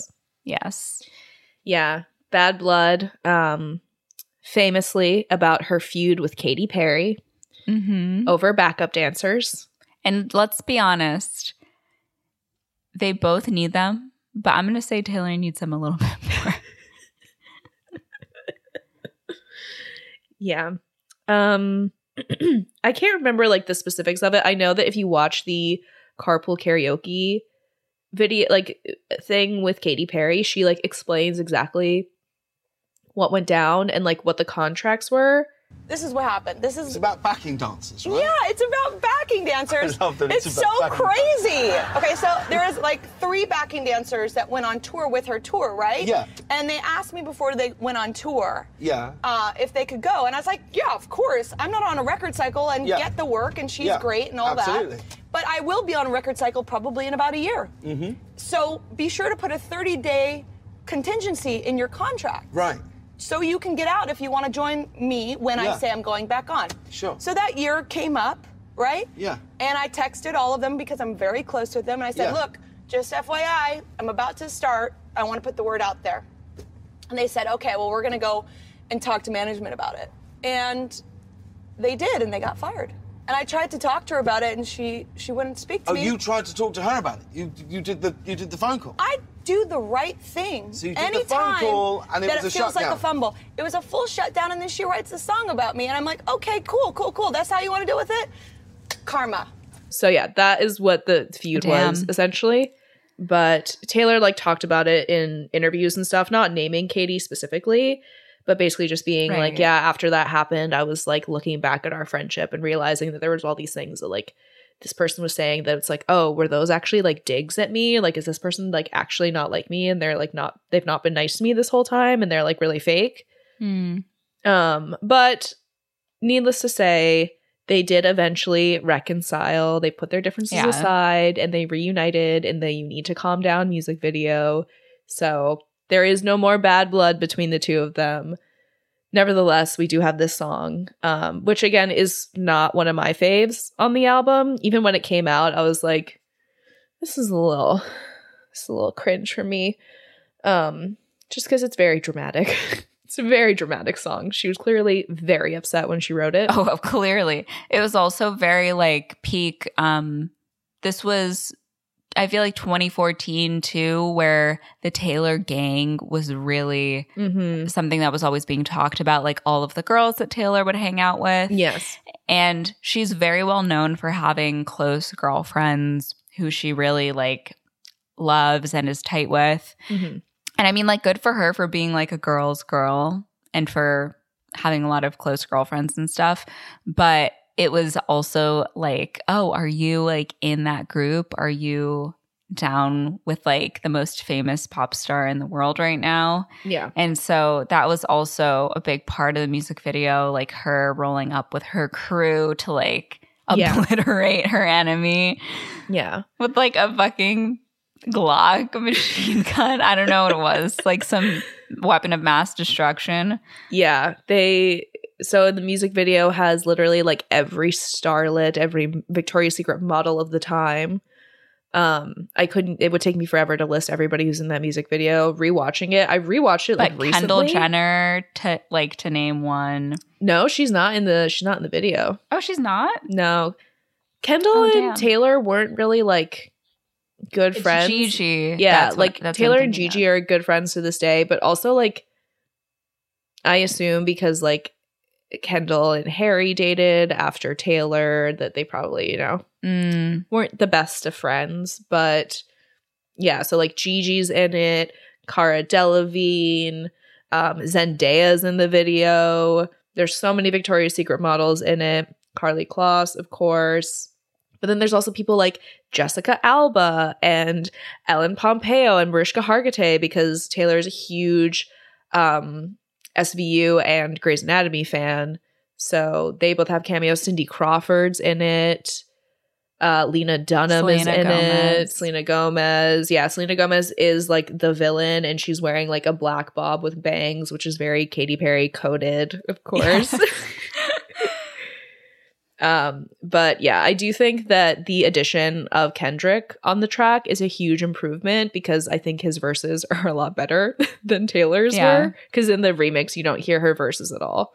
It's also very like now we got problems and I don't think we can solve them. Like, it's Yeah. very thin lyrically. So, Yeah. I think especially like Kendrick's second verse is very tight and very strong. So I didn't include like the lyrics from it because I'm like, you can't really divorce each line from the other. Like, you would have to put the full verse. right. But I think that my standout lyric is from the bridge, which is Band-Aids don't fix bullet holes. I like that one. My standout was, I was thinking you could be trusted. Did you have to ruin what was shiny? Now it's all rusted. But there is also a really good Kendrick lyric where he says, my TLC was quite OD, my facts. Now point of view of you and me, similar Iraq. And I was like, bring up the Iraq war in your lyrics. Damn, Taylor. Yeah. So, Wild.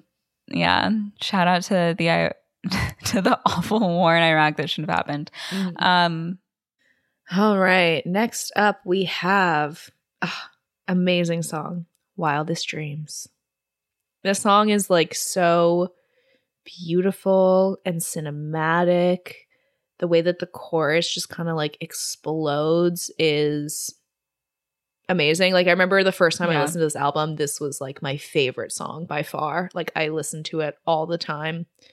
Yeah, like I mentioned earlier, I feel like this is like almost like the thesis of this album, I guess, because like it's all about a short-lived relationship that you know is going to end, and how you want this person to remember you, how like the narrative that you want to present to them, the way that you want yourself romanticized or yourself reminisced on. And because she does like hold things very close to the chest in this album, this one I feel like just really encapsulates that, I guess that sense that she's kind of trying to like control her own iconography.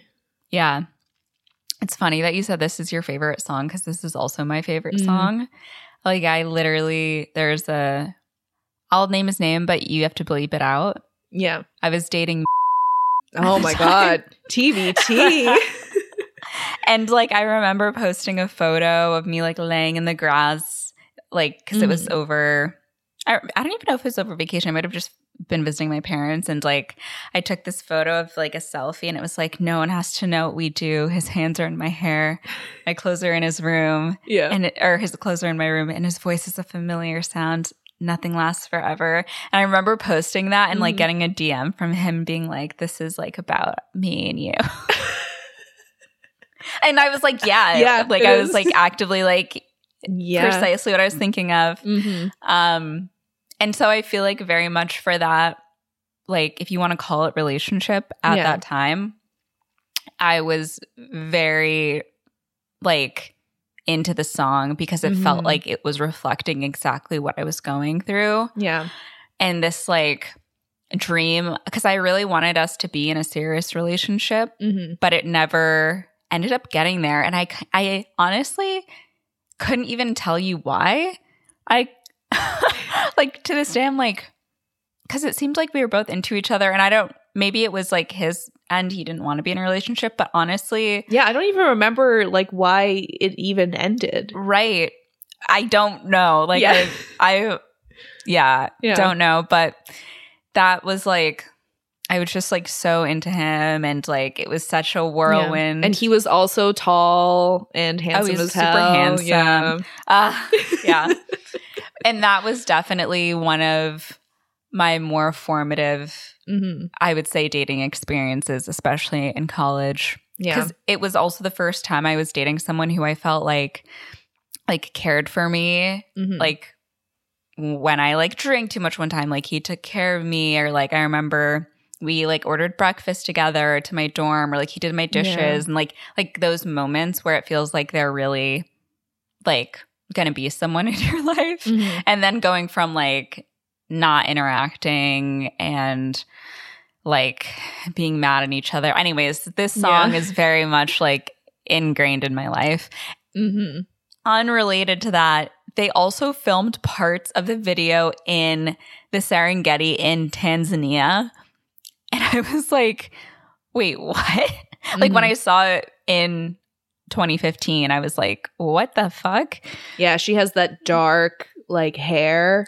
Mm-hmm. She looks so she good. Looks gorgeous. So good. Maybe people talk about it in like a fucked up way, but like Taylor Swift is beautiful. Mm-hmm. Like stunning. Yeah, insane face card. Like she has such like a classic face. That's why I think she looks so great in that video, because she's wearing all these very like old Hollywood silhouettes and the styling. But this song is actually a little bit more of like a low-key romance that people don't ever really talk about or mention, and I think that's because her publicist, I think, has buried it. But it is speculated that the song is about Alexander Skarsgård. Whoa. While they were filming The Giver. Yeah, because that movie, they were both in that movie, and it was shot. Taylor Swift? Yeah. Oh my God. Mm-hmm. It was shot like in and around South Africa, and her hair is like dark brown in the movie. And like they stayed at the same hotel while they were filming. The music video is about like a secret romance between co-stars, but it like doesn't survive past filming. Right. Also, it's probably not about Harry Styles, because she says he's so tall and Harry is like 5'10". Alexander Skarsgård, very tall man. So yeah, that's the speculation. I think he's like 6'4", but anyways. Yeah. Yeah, it's again about like a very short-lived relationship that has a shelf life. But the thing that I like, even though like we keep coming back to this theme of like a shelf life relationship, one that is not sustainable, is that she never like presents these relationships as being like a waste of time or not worthy. There's like a lot of importance and weight put on them. And I feel like a lot of the times the relationships that can impact you the most and like scar you or like be the most important are those like really short kind of whirlwind moments. Like, yeah, where it's like your heart is leading your head. Exactly. Everyone's had like a 3-month situationship that has like fucked them up forever. And like not me. That's never happened to me. I'm well adjusted.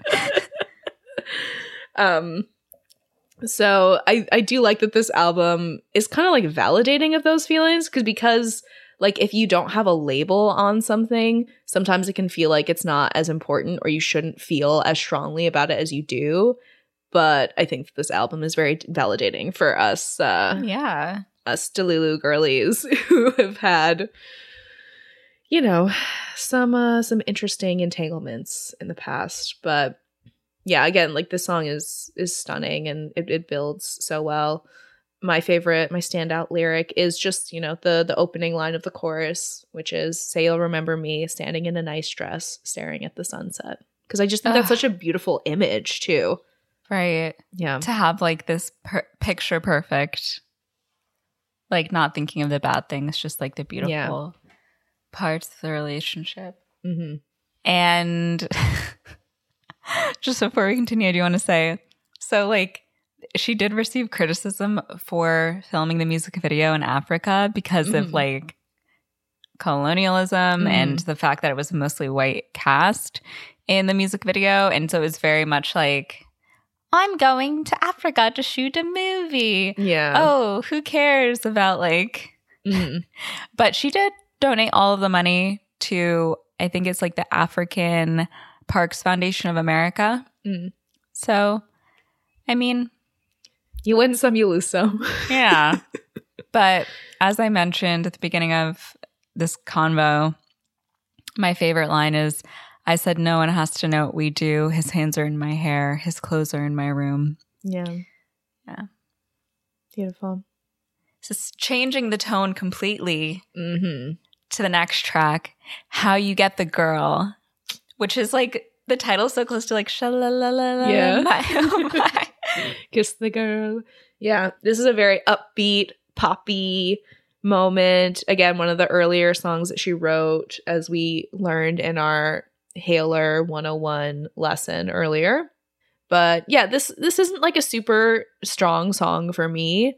I have always been kind of lukewarm on it. I don't dislike it, but it's just like, Yeah. Yeah. Yeah. And now you say, I want you for better. The chorus goes hard. I don't know. It is fun. I feel like it would be a really fun tour song. Like probably on the 1989 tour, I'd be like, let's fucking go. Right. Yeah. It's how you get the girl. Yeah. And that is my standout line. It's the chorus. Yeah. Yeah. Mine is just, again, a line from the chorus, which is broke your heart. I'll put it back together. Love. Yeah. On to the next one. On to the next. This one I love. Yeah. Any sort of song where you're talking to me about the sea or like a body of water, I'm like, okay, you've gotten my interest. Yeah, you hear some seagulls in the background. You hear the sounds of waves crashing. And this whole album too, the way that she's advertised it, like Taylor's version, there was a lot of like coastalness and beachy. Yeah. Yeah, because I know a lot of people were like, oh, how like so weird that she's changing the vibe of 1989 from like the city to the beach. And I'm like, she's invoking the East Coast. Like New York is on the East Coast. Like it's Coney Island. It's an island. Yeah. She's invoking we live Coney on a Island. fucking island right now. I could drown. She's invoking Rockaway Beach, okay? It is funny though, because like, yeah, we are on an island. Like every morning I go to work, I go over the bridge and I see the water for like 5 minutes. And I'm like, ooh, look, it's Dumbo. Yeah. Yeah. Taylor Swift should have moved to Dumbo and she would have gotten to look out at the water. It would have been very wistful for her. She could have done a whole like, when is my husband coming back from sea? From New Zealand. Yeah. Oh my gosh. Yeah. I think that the apartment that she currently has is also in the West Village, but it's a different apartment than like that particular one. It was so sad in Miss Americana when she like leaves her apartment and it's like, she's like, yep, that's my front yard. And I'm like, aw. Yeah. Like that stings. You just don't get any No. respite. Like you hear screaming people around you all the time. Like you can't stand outside of someone's house. Yeah. I guess should we talk about the song? Yes. This Love. Yeah, it's a really beautiful song. It is one of the more like ballady moments on the album, which is like nice to kind of have that reprieve after we have so many like super punchy choruses. And it is like interesting to me that this is like the first song that she wrote for the album, like not knowing what the album was going to be and like what the production of it was going to be. It still has those themes like we talked about before of like this love is good, this love is bad, this love is alive, back from the dead, and that on again, off again sentiment. Yeah, and I really love how this song and Clean have like a lovely dialogue together with all of the water imagery. I love Clean, yeah. Yeah, dude, I can't wait to talk about Clean. It's like one of my favorites. But yeah, this song is good, but like of course, like the ballad that stands out to me the most is Clean. But I will say, as I've gotten older and like listened to this, like, you know, re-record, I have a new appreciation for This Love. It is a really beautiful song. My standout lyric is, when you're young, you just run, but you come back to what you need. I noticed that in a lot of her lyrics, she mentions running or like, on Lover, there's a lyric. It's like, but when you're young, or only the young can run. And she talks about like running. What song is that? I thought it was called Only the Young. Let me check. Oh, it was the promotional single for Miss Americana. Oh, LOL. Yeah, because I was like, I've never heard this song before. Yeah. But it's also like, so in this song, she mentions running. And there's also like Out of the Woods. It's like she's like running away. Like I feel like there's a lot of like themes, I guess, of like escaping or like leaving, hiding. Yeah. My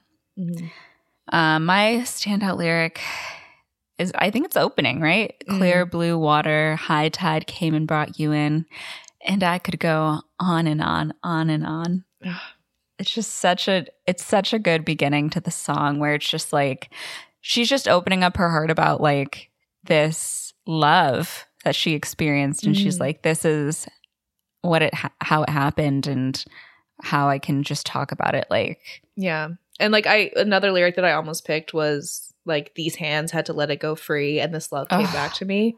I love that lyric too. Literally just gave myself chills saying that lyric. I love that. It's yeah. I forget what it's called, but just that, or I think it's called an epitaph, where it's like, if you love something, let it go, and if it comes back to you, it was meant to be yours, or like if it doesn't come back, it was never yours, or whatever. Yeah. Another thing that I noticed between this song and the one following it is the reference to hands. Ooh. Which leads us into I Know Just Places. grab my hand and don't ever drop it. My love. Yeah. This song goes so fucking hard. Oh yeah, because we are the hunted. They are.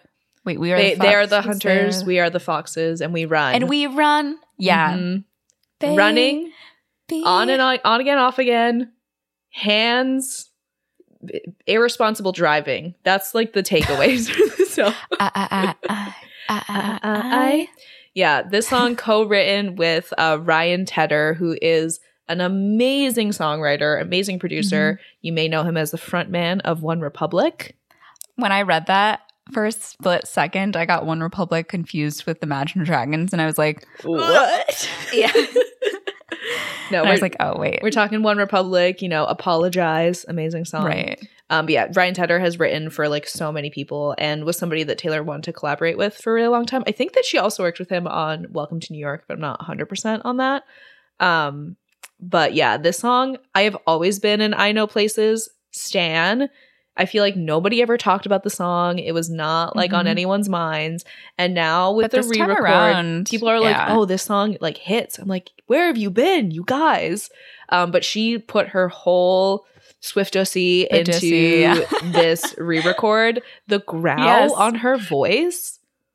Oh my God. Yeah, I definitely feel like I Know Places too is like another reference to her being like, everyone is in our business.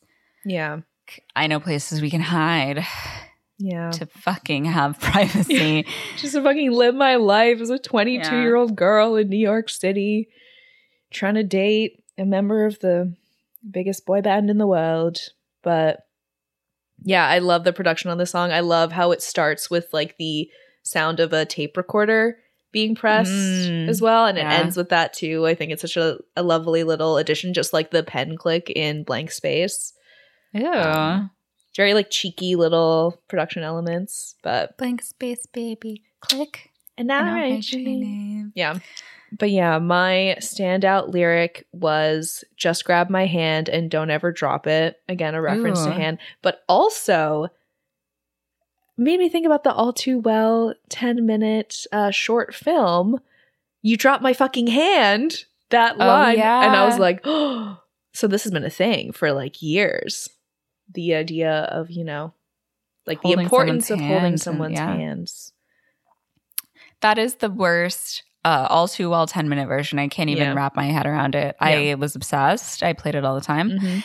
So when did the Red re-release get dropped? It was October 2021. The re-release? Was it 2022? 2021. 2021. Okay. Yeah. That's crazy. That's so long ago. Wow. Is that right? I thought it was this year. No, because Speak Now was this year. Yeah. November 12th, 2021. Okay. But yeah, my standout line is loose lips sink ships all the damn time. Not this time. It's just so like, Yeah. The chorus goes crazy. Yes. And then we shift gears again completely. Yeah. To clean. Very much like a cleansing. Like now after this torrential downpour, like I'm finally clean. I can finally breathe. Yeah. And this really resonated with me.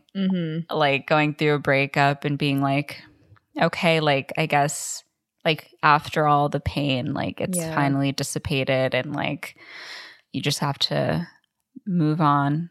Yeah. She has so many like clever lyrical like devices in this song turning on its head the idea of, you know, once you're being rained on, that's when you can finally breathe, when you're being engulfed in water. Like things are being washed away.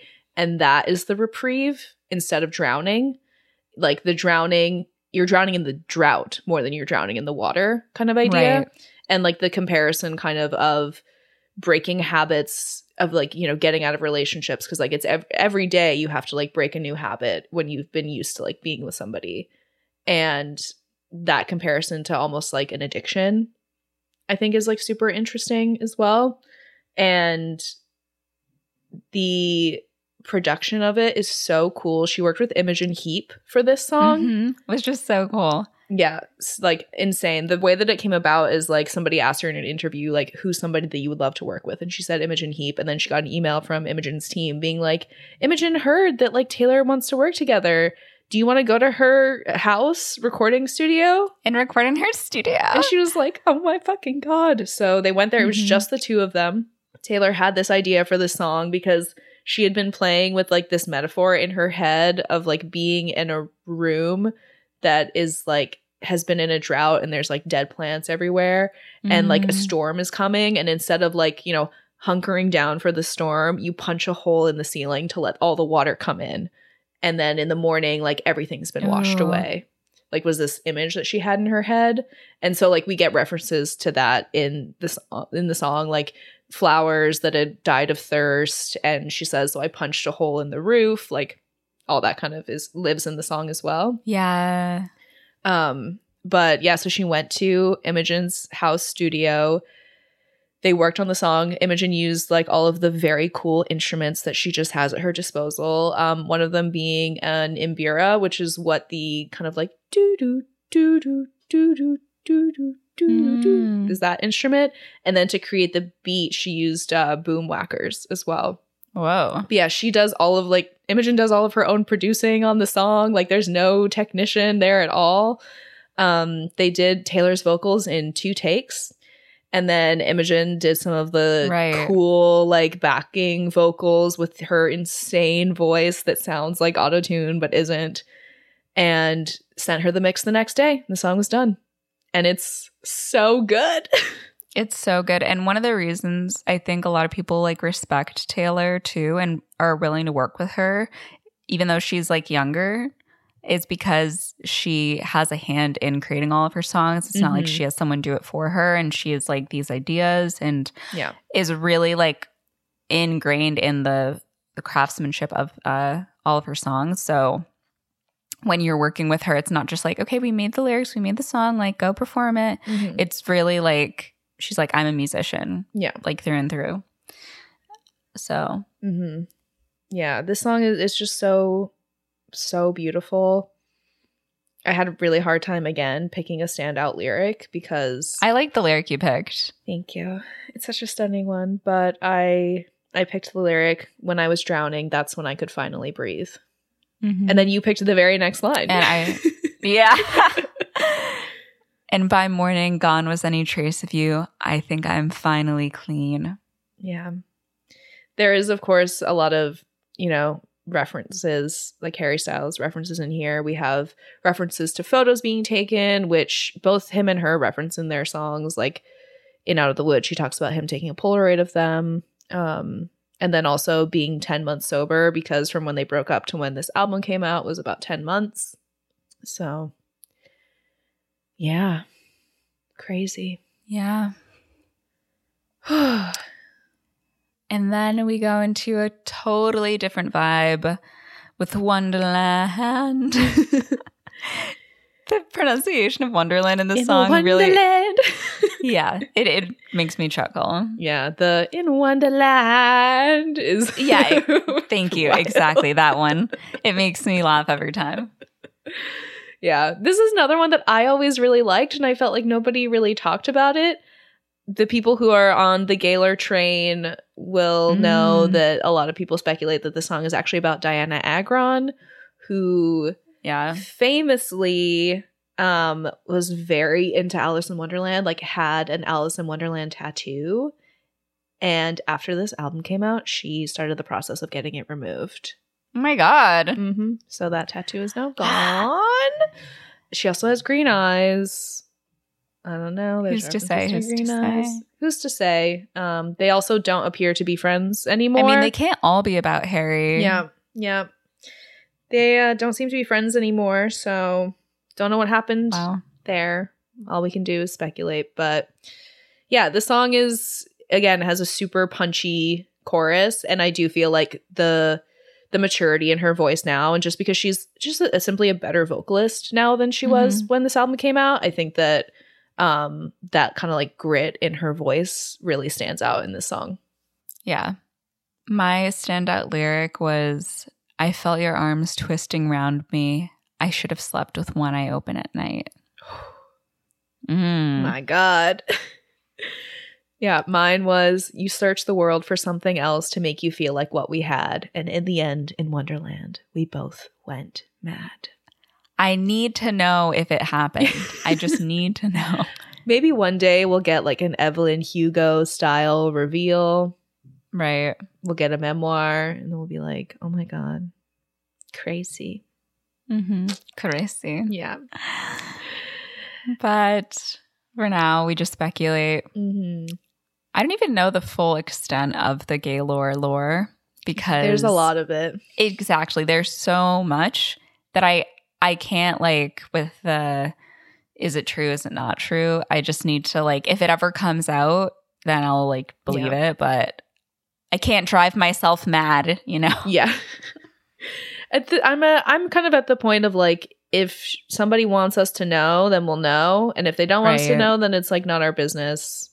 Right. So anyways, moving to our next track, You Are in Love, which is another favorite of mine. But it is crazy when you think about the fact that it is written about Jack Antonoff and Lena Dunham. Yes. So, I mean, it sounds like they had a really like lovely relationship. And it is kind of just sad to be like, oh, they're not together anymore. Yeah. But they both are, now married to other people. Yeah. Seem very happy. Jack just got married like a couple months ago to Margaret Qualley, actually. Right. Yeah. That's so crazy. Yeah. It's just so crazy because like also Margaret Qualley, when I first had heard of her, I was like, oh, another Nepo baby. And then I watched Maid in like a week because I became obsessed. And I was like, she is so good. Yeah. She's very talented. She has the it factor for sure. So I'm like, go forth, Nepo baby. Do us proud. But yeah, this is such a lovely like actual love song where it's like they just, there isn't any issue. It's just like this is a song about falling in love. Yeah.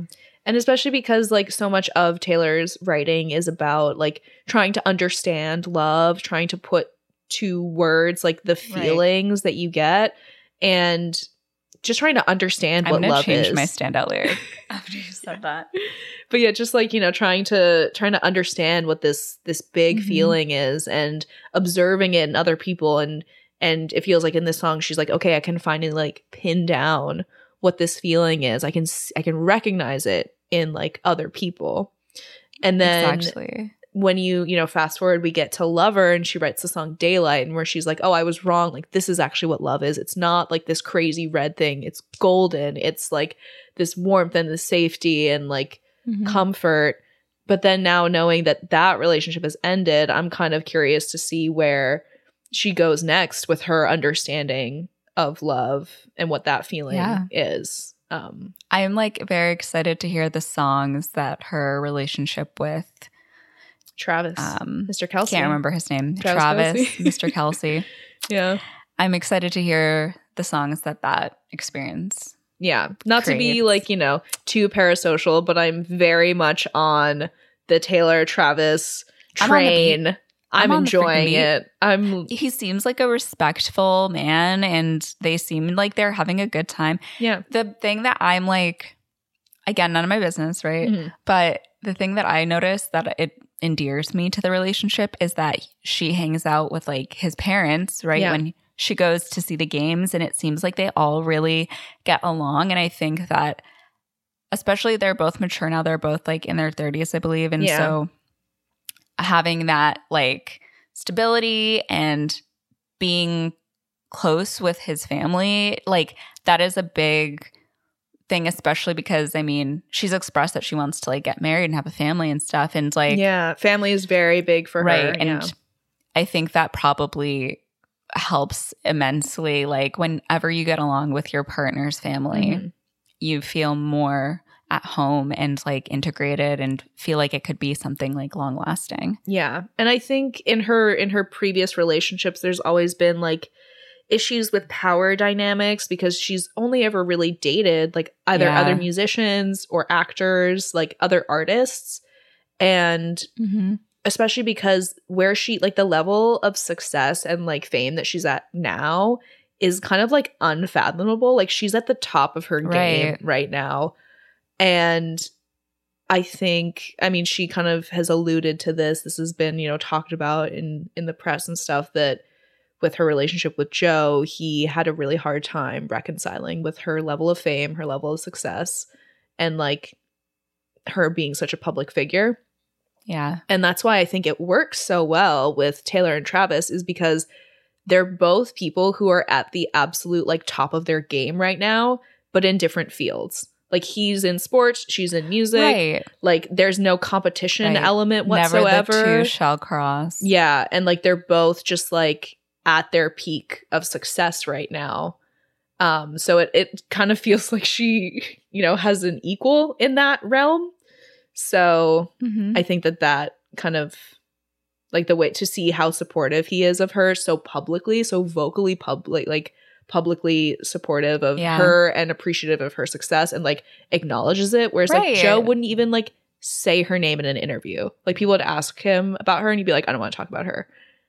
So yeah. And it's like, if you want to spend your life with that person, like, can you go that far and have that for the rest of your life? And I don't know. It seems like maybe not. Yeah, so we'll see. We'll see what songs might come about Mr. Travis, or just like what she discovers in this new type of relationship, really is what I'm more interested in. I can only imagine. I mean, if she wanted to retire tomorrow, she could. Like, she definitely has enough money to.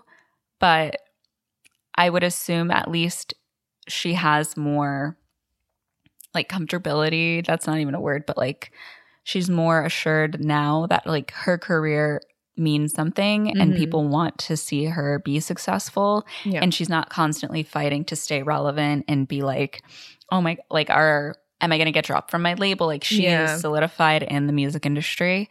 And I'm sure that reassurance is also beneficial in feeling like she can have a life. Yeah. And dedicate more time to, like, her private life.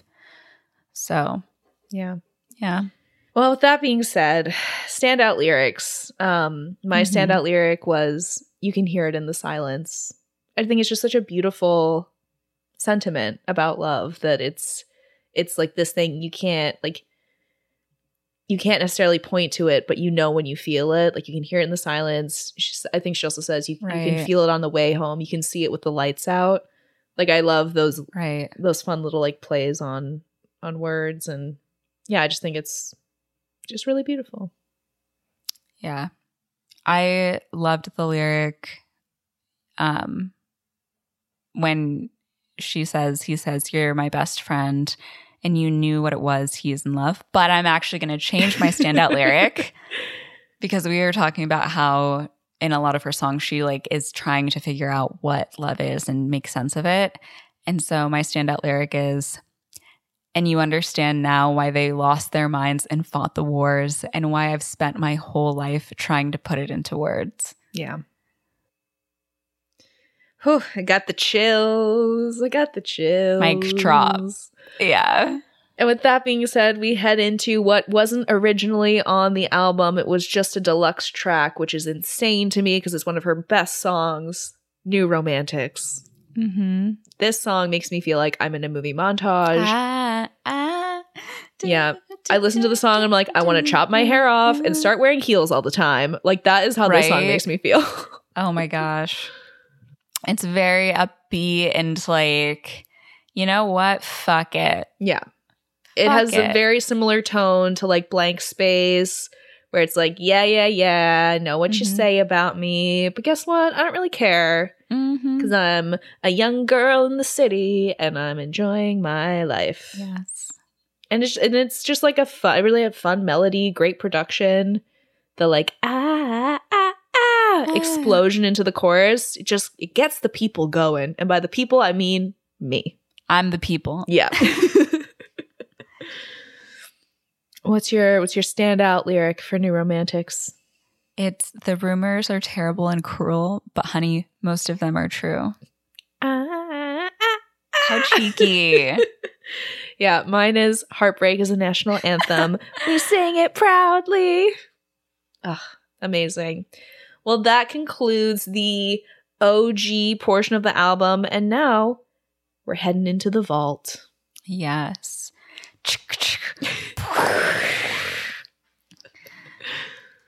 So the first on the deluxe vault edition, I guess it's not even deluxe in Taylor's version, but just the vault edition is Slut in quotations, exclamations. And I thought this production was very interesting. Like it really resonated with me because just there's like a shift in the song from she has this like vivid flamingo pink sunrise boulevard clink clink being this young is art to like got love sick all over my bed dun, dun, dun, dun, dun. And then she's like, but if I'm all dressed up, and it's like this big like sound and like lift and it kind of just feels like really focused and intense, but also just like airy and like, again, that like fuck it energy. Yeah, definitely. Because especially in her more recent work, we've heard her kind of like dip into her lower register, which I love. She has such a beautiful low tone. Exactly. So it was like actually nice to hear that kind of like very breathy, high, like head voice again in the chorus. It just like it's a very like floaty tone, and the production is it all feels just very like, you can't see what I'm doing because it's a podcast, but I'm basically like waving my hands above my head. Like it just feels so light and like yeah, it's hard to describe. I'm not a musician, but yeah, I like this song, but I will say it's not like my favorite of the vault tracks. I think it's fine, but I don't feel like it personally like really resonates with me and like my life experience, but I think it's like a interesting song, but it is hard for me, like especially after hearing that she was picking between this and Blank Space, to like avoid that comparison, because I'm like, it's no contest in my head. Like her picking Blank Space over Slut for the album is like somebody being like, oh yeah, I like woke up late and I missed my alarm and therefore I didn't get on the train that ended up crashing. You know, it's like that's what it is in my head, that she was saved from disaster by picking Blank Space. Damn. Not to say that this song is a disaster, but you know what I mean. Like, I just think it's such a stronger song about very similar subject matter. Right.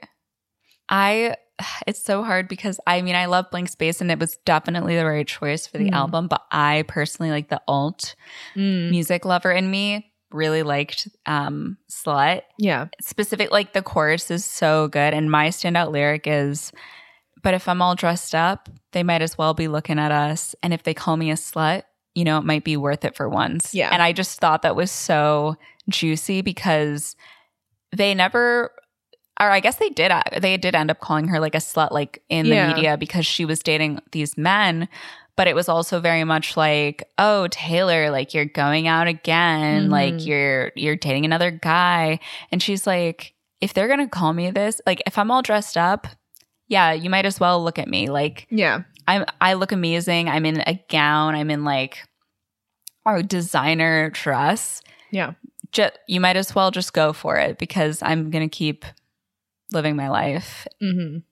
Yeah, especially because like when she moved to New York, she was like, I'm not going to date at all. I'm just going to hang out with my friends. And then people still like talk shit about her anyways, and like talked about her friend group. So it's like, well, then if they're gonna like, you can't win, so I might as well have my own fun while I'm at it. Yeah, my standout lyric was "Got lovesick all over my bed." I was just like, like that line. I love that. That's such a fun little play on words. I remember like really enjoying that line when I first heard the song. But with that being said, we then go into my favorite vault track. This song had me jaw dropped at 4 or 5 in the morning when I was listening to this when I got home from work. And that is Say Don't Go. Yeah. Because she really came for me in the way that I felt in like a situationship, which I've talked about on the podcast, many a time. But yeah, just that, again, the on again, off again, like anxiety inducing relationship where you are so invested and you don't feel that from the other person. I was just like, I know this feeling so well, this gut-wrenching feeling. Mm-hmm. So it just brought like all of those emotions back to the forefront for me listening to it for the first time. Yeah, the sentiment of like, if you told me stay, don't go, I would stay forever, is so like relatable. Like, if you wanted me here, I would be here. Yeah. But you just can't get to that point. Like, you made me think that you wanted to be with me, and you like told me all these things and made it feel like I was like there with you and I was your partner. But at the end of the day, it didn't come to fruition. Yeah. Just like waiting for crumbs from somebody when you feel like you're giving them everything. Yeah. Man. Yeah. Like the whole chorus, like I almost just put the whole chorus as my standout line because she hits the nail on the head. But ultimately, I chose the line, "'Cause you kiss me and it stops time, and I'm yours, but you're not mine." Ooh. Yeah. Mine is, "I'm standing on the sidewalk alone, waiting for you to drive by. Why'd you have to lead me on? Why'd you have to twist the knife?" So good. And also has really strong production elements too. Like, even though it's about such sad subject matter, like the chorus is still very like punchy. Yeah. All right. And then we go into Now That We Don't Talk. I'm like, who produced this? Gee, I wonder. Could it be Mr. Antonoff? Did you get your grubby little hands all over this track? Yeah. This is a really fun one. I will say, production wise, I do like has like a really good walking pace. Like, I highly recommend walking down the street listening to this one. But yeah, this is one of another song that alludes to a relationship with one Mr. Styles. One thing that I did enjoy was in the second verse. She says, "You grew your hair long, you got new icons." And when this initially was released, people were like, "Oh, she's talking about like him getting more tattoos." And I'm like, no. This song was written in like 2013, 2014. She's talking about his profile picture that he has changed, because that's what we called them back, especially like being on Tumblr. They were called icons. And Harry did grow his hair long at this time. So, yeah. But the song is also going very viral on TikTok at the moment. The outro, I don't have to pretend that I like acid rock. And I was like, who knew? Harry Styles was so into acid rock, not I. And talk about your like expensive with your like rich friends. Or pretend that I'd like to be on a mega yacht with important men who think important thoughts. My standout lyric for this song was, "I cannot be your friend, so I pay the price of what I lost and what it cost now that we don't talk." Yeah. And I think everyone can really relate to this feeling of after a relationship ends, like you will still have like lingering questions about, like, you want to know what the person's up to, or you wonder things about them. Maybe you hear things through the grapevine, but you can't ask them. You can't cross that bridge. You can't, you're 10 months sober, you're clean, you can't, go but back. That doesn't mean you don't miss it. Yeah. Yeah. Which is, I think, a very universal feeling. My standout lyric was, remind myself the more I gave, you'd want me less. Which is just a brutal feeling. Devastating. Yeah. So that then leads us into Suburban Legends. Mm-hmm. This is an interesting one. It's, again, very like, you couldn't end things with me. Mm-hmm. And like, I wanted this thing that didn't end up happening. And like, well, they won't they? Yeah. And like being with someone that you maybe feel like has this more effervescent ease to them, when you yourself feel like maybe you are an overthinker, or you like don't necessarily feel the most comfortable in every situation, but being with somebody who's like super magnetic and they're like, have this je ne sais quoi, and you can't help but like still fantasize about them. Yeah, that very much reminds me of like beep.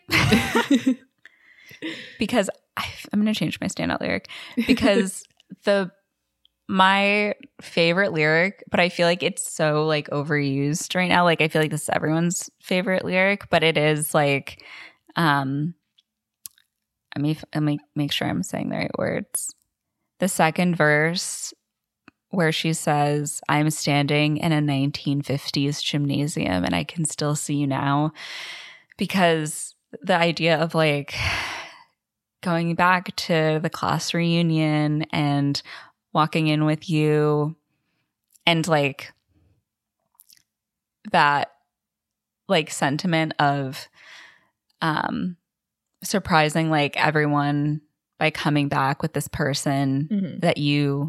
that no one thought you would like end up with. Yeah. Is very much like the sentiment of like my previous relationship and stuff. It just like has a lot of like themes that I could attach my own experiences onto. Yeah. Yeah, I will say like this song, I like it, but it doesn't stand out to me as much as like my personal favorites would be Say Don't Go, Is It Over Now, and Now That We Don't Talk. But I feel like this is a song that's probably going to grow on me the more that I listen to it, and I'll be able to like kind of hold on to it a little bit tighter. But I will say I did have a really hard time choosing between two lyrics for my standout. The one that I ultimately chose was, I broke my own heart because you were too polite to do it. Because that is a lyric that I did feel, for sure. Yeah. But another one that I really loved was, and you kissed me in a way that's going to screw me up forever. Ugh. Yeah. And that leads us to our final vault track. Is it over now? Man, she came for blood in this one. What a track to go out on. I know that a lot of people were kind of like surprised by the vault tracks, especially the ones about Harry Styles, because they have been so amicable for so many years that everyone's like, oh yeah, like, she never wrote like bad things about him before. But I don't think that we learned anything really new in the vault tracks that we didn't already know from the other songs. I'm like, she talked about this on again, off again, like not necessarily cheating, but there being like, seeing other people, and then you go back to each other, and it's, like Now That We Don't Talk, and yeah, like that's always been present in the original album. So it's not, none of this is like a revelation for me. It's not like, oh, now I hate Harry Styles. Like, no, like their relationship, it was just very tumultuous and it didn't work out, and we're just getting like more information about it. But she definitely does, she's a little more cutting in this song with specifics than she was in other ones.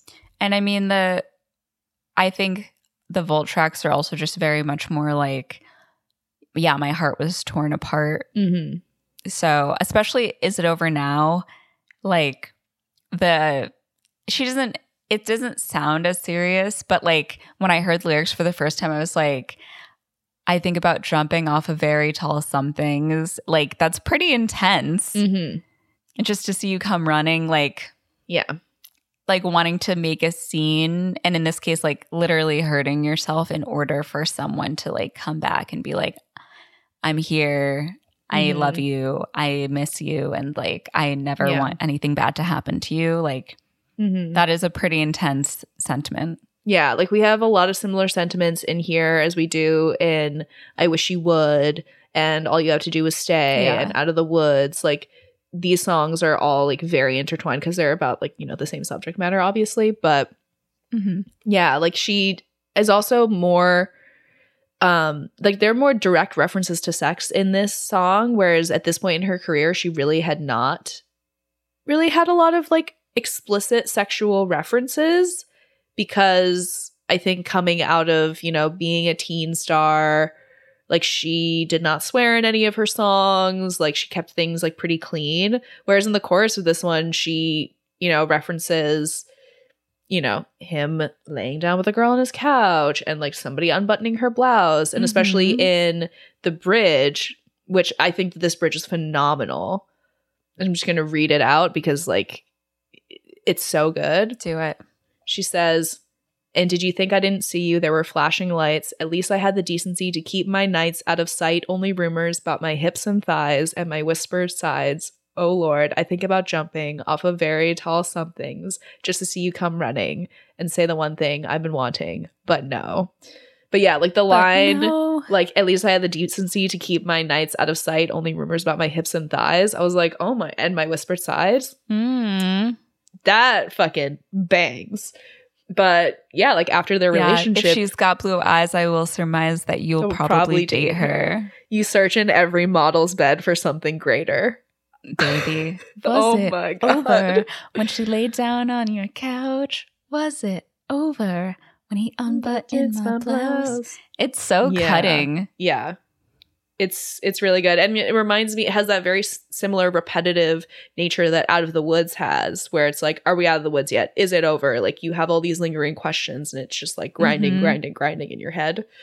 So I am kind of sad that this like wasn't on the original album because it's such a good song. But I think that she also knew that if she released a song like this, the Crazy Directioners would be relentless. It would lose their minds. Yeah. Because it was bad enough when they were just dating. So probably a smart decision to keep this one in the vault for a bit. But I'm very glad we have it now. Definitely. My standout lyric was, I think about jumping off of very tall somethings just to see you come running and say the one thing I've been wanting. But no. Yeah. And mine was, wait, what was it? Yeah, I was hoping you'd be there and say the one thing, oh Lord, I've been wanting, oh Lord, but no. And especially like, I don't know, in my own head, I was thinking about like when you have that on again, off again thing and you're like, but if you came back to me and said that like one thing that was missing or like that one component of our relationship that I never got from you that I'd been needing to like save it all. Yeah. But like, no. Yeah. It just doesn't happen.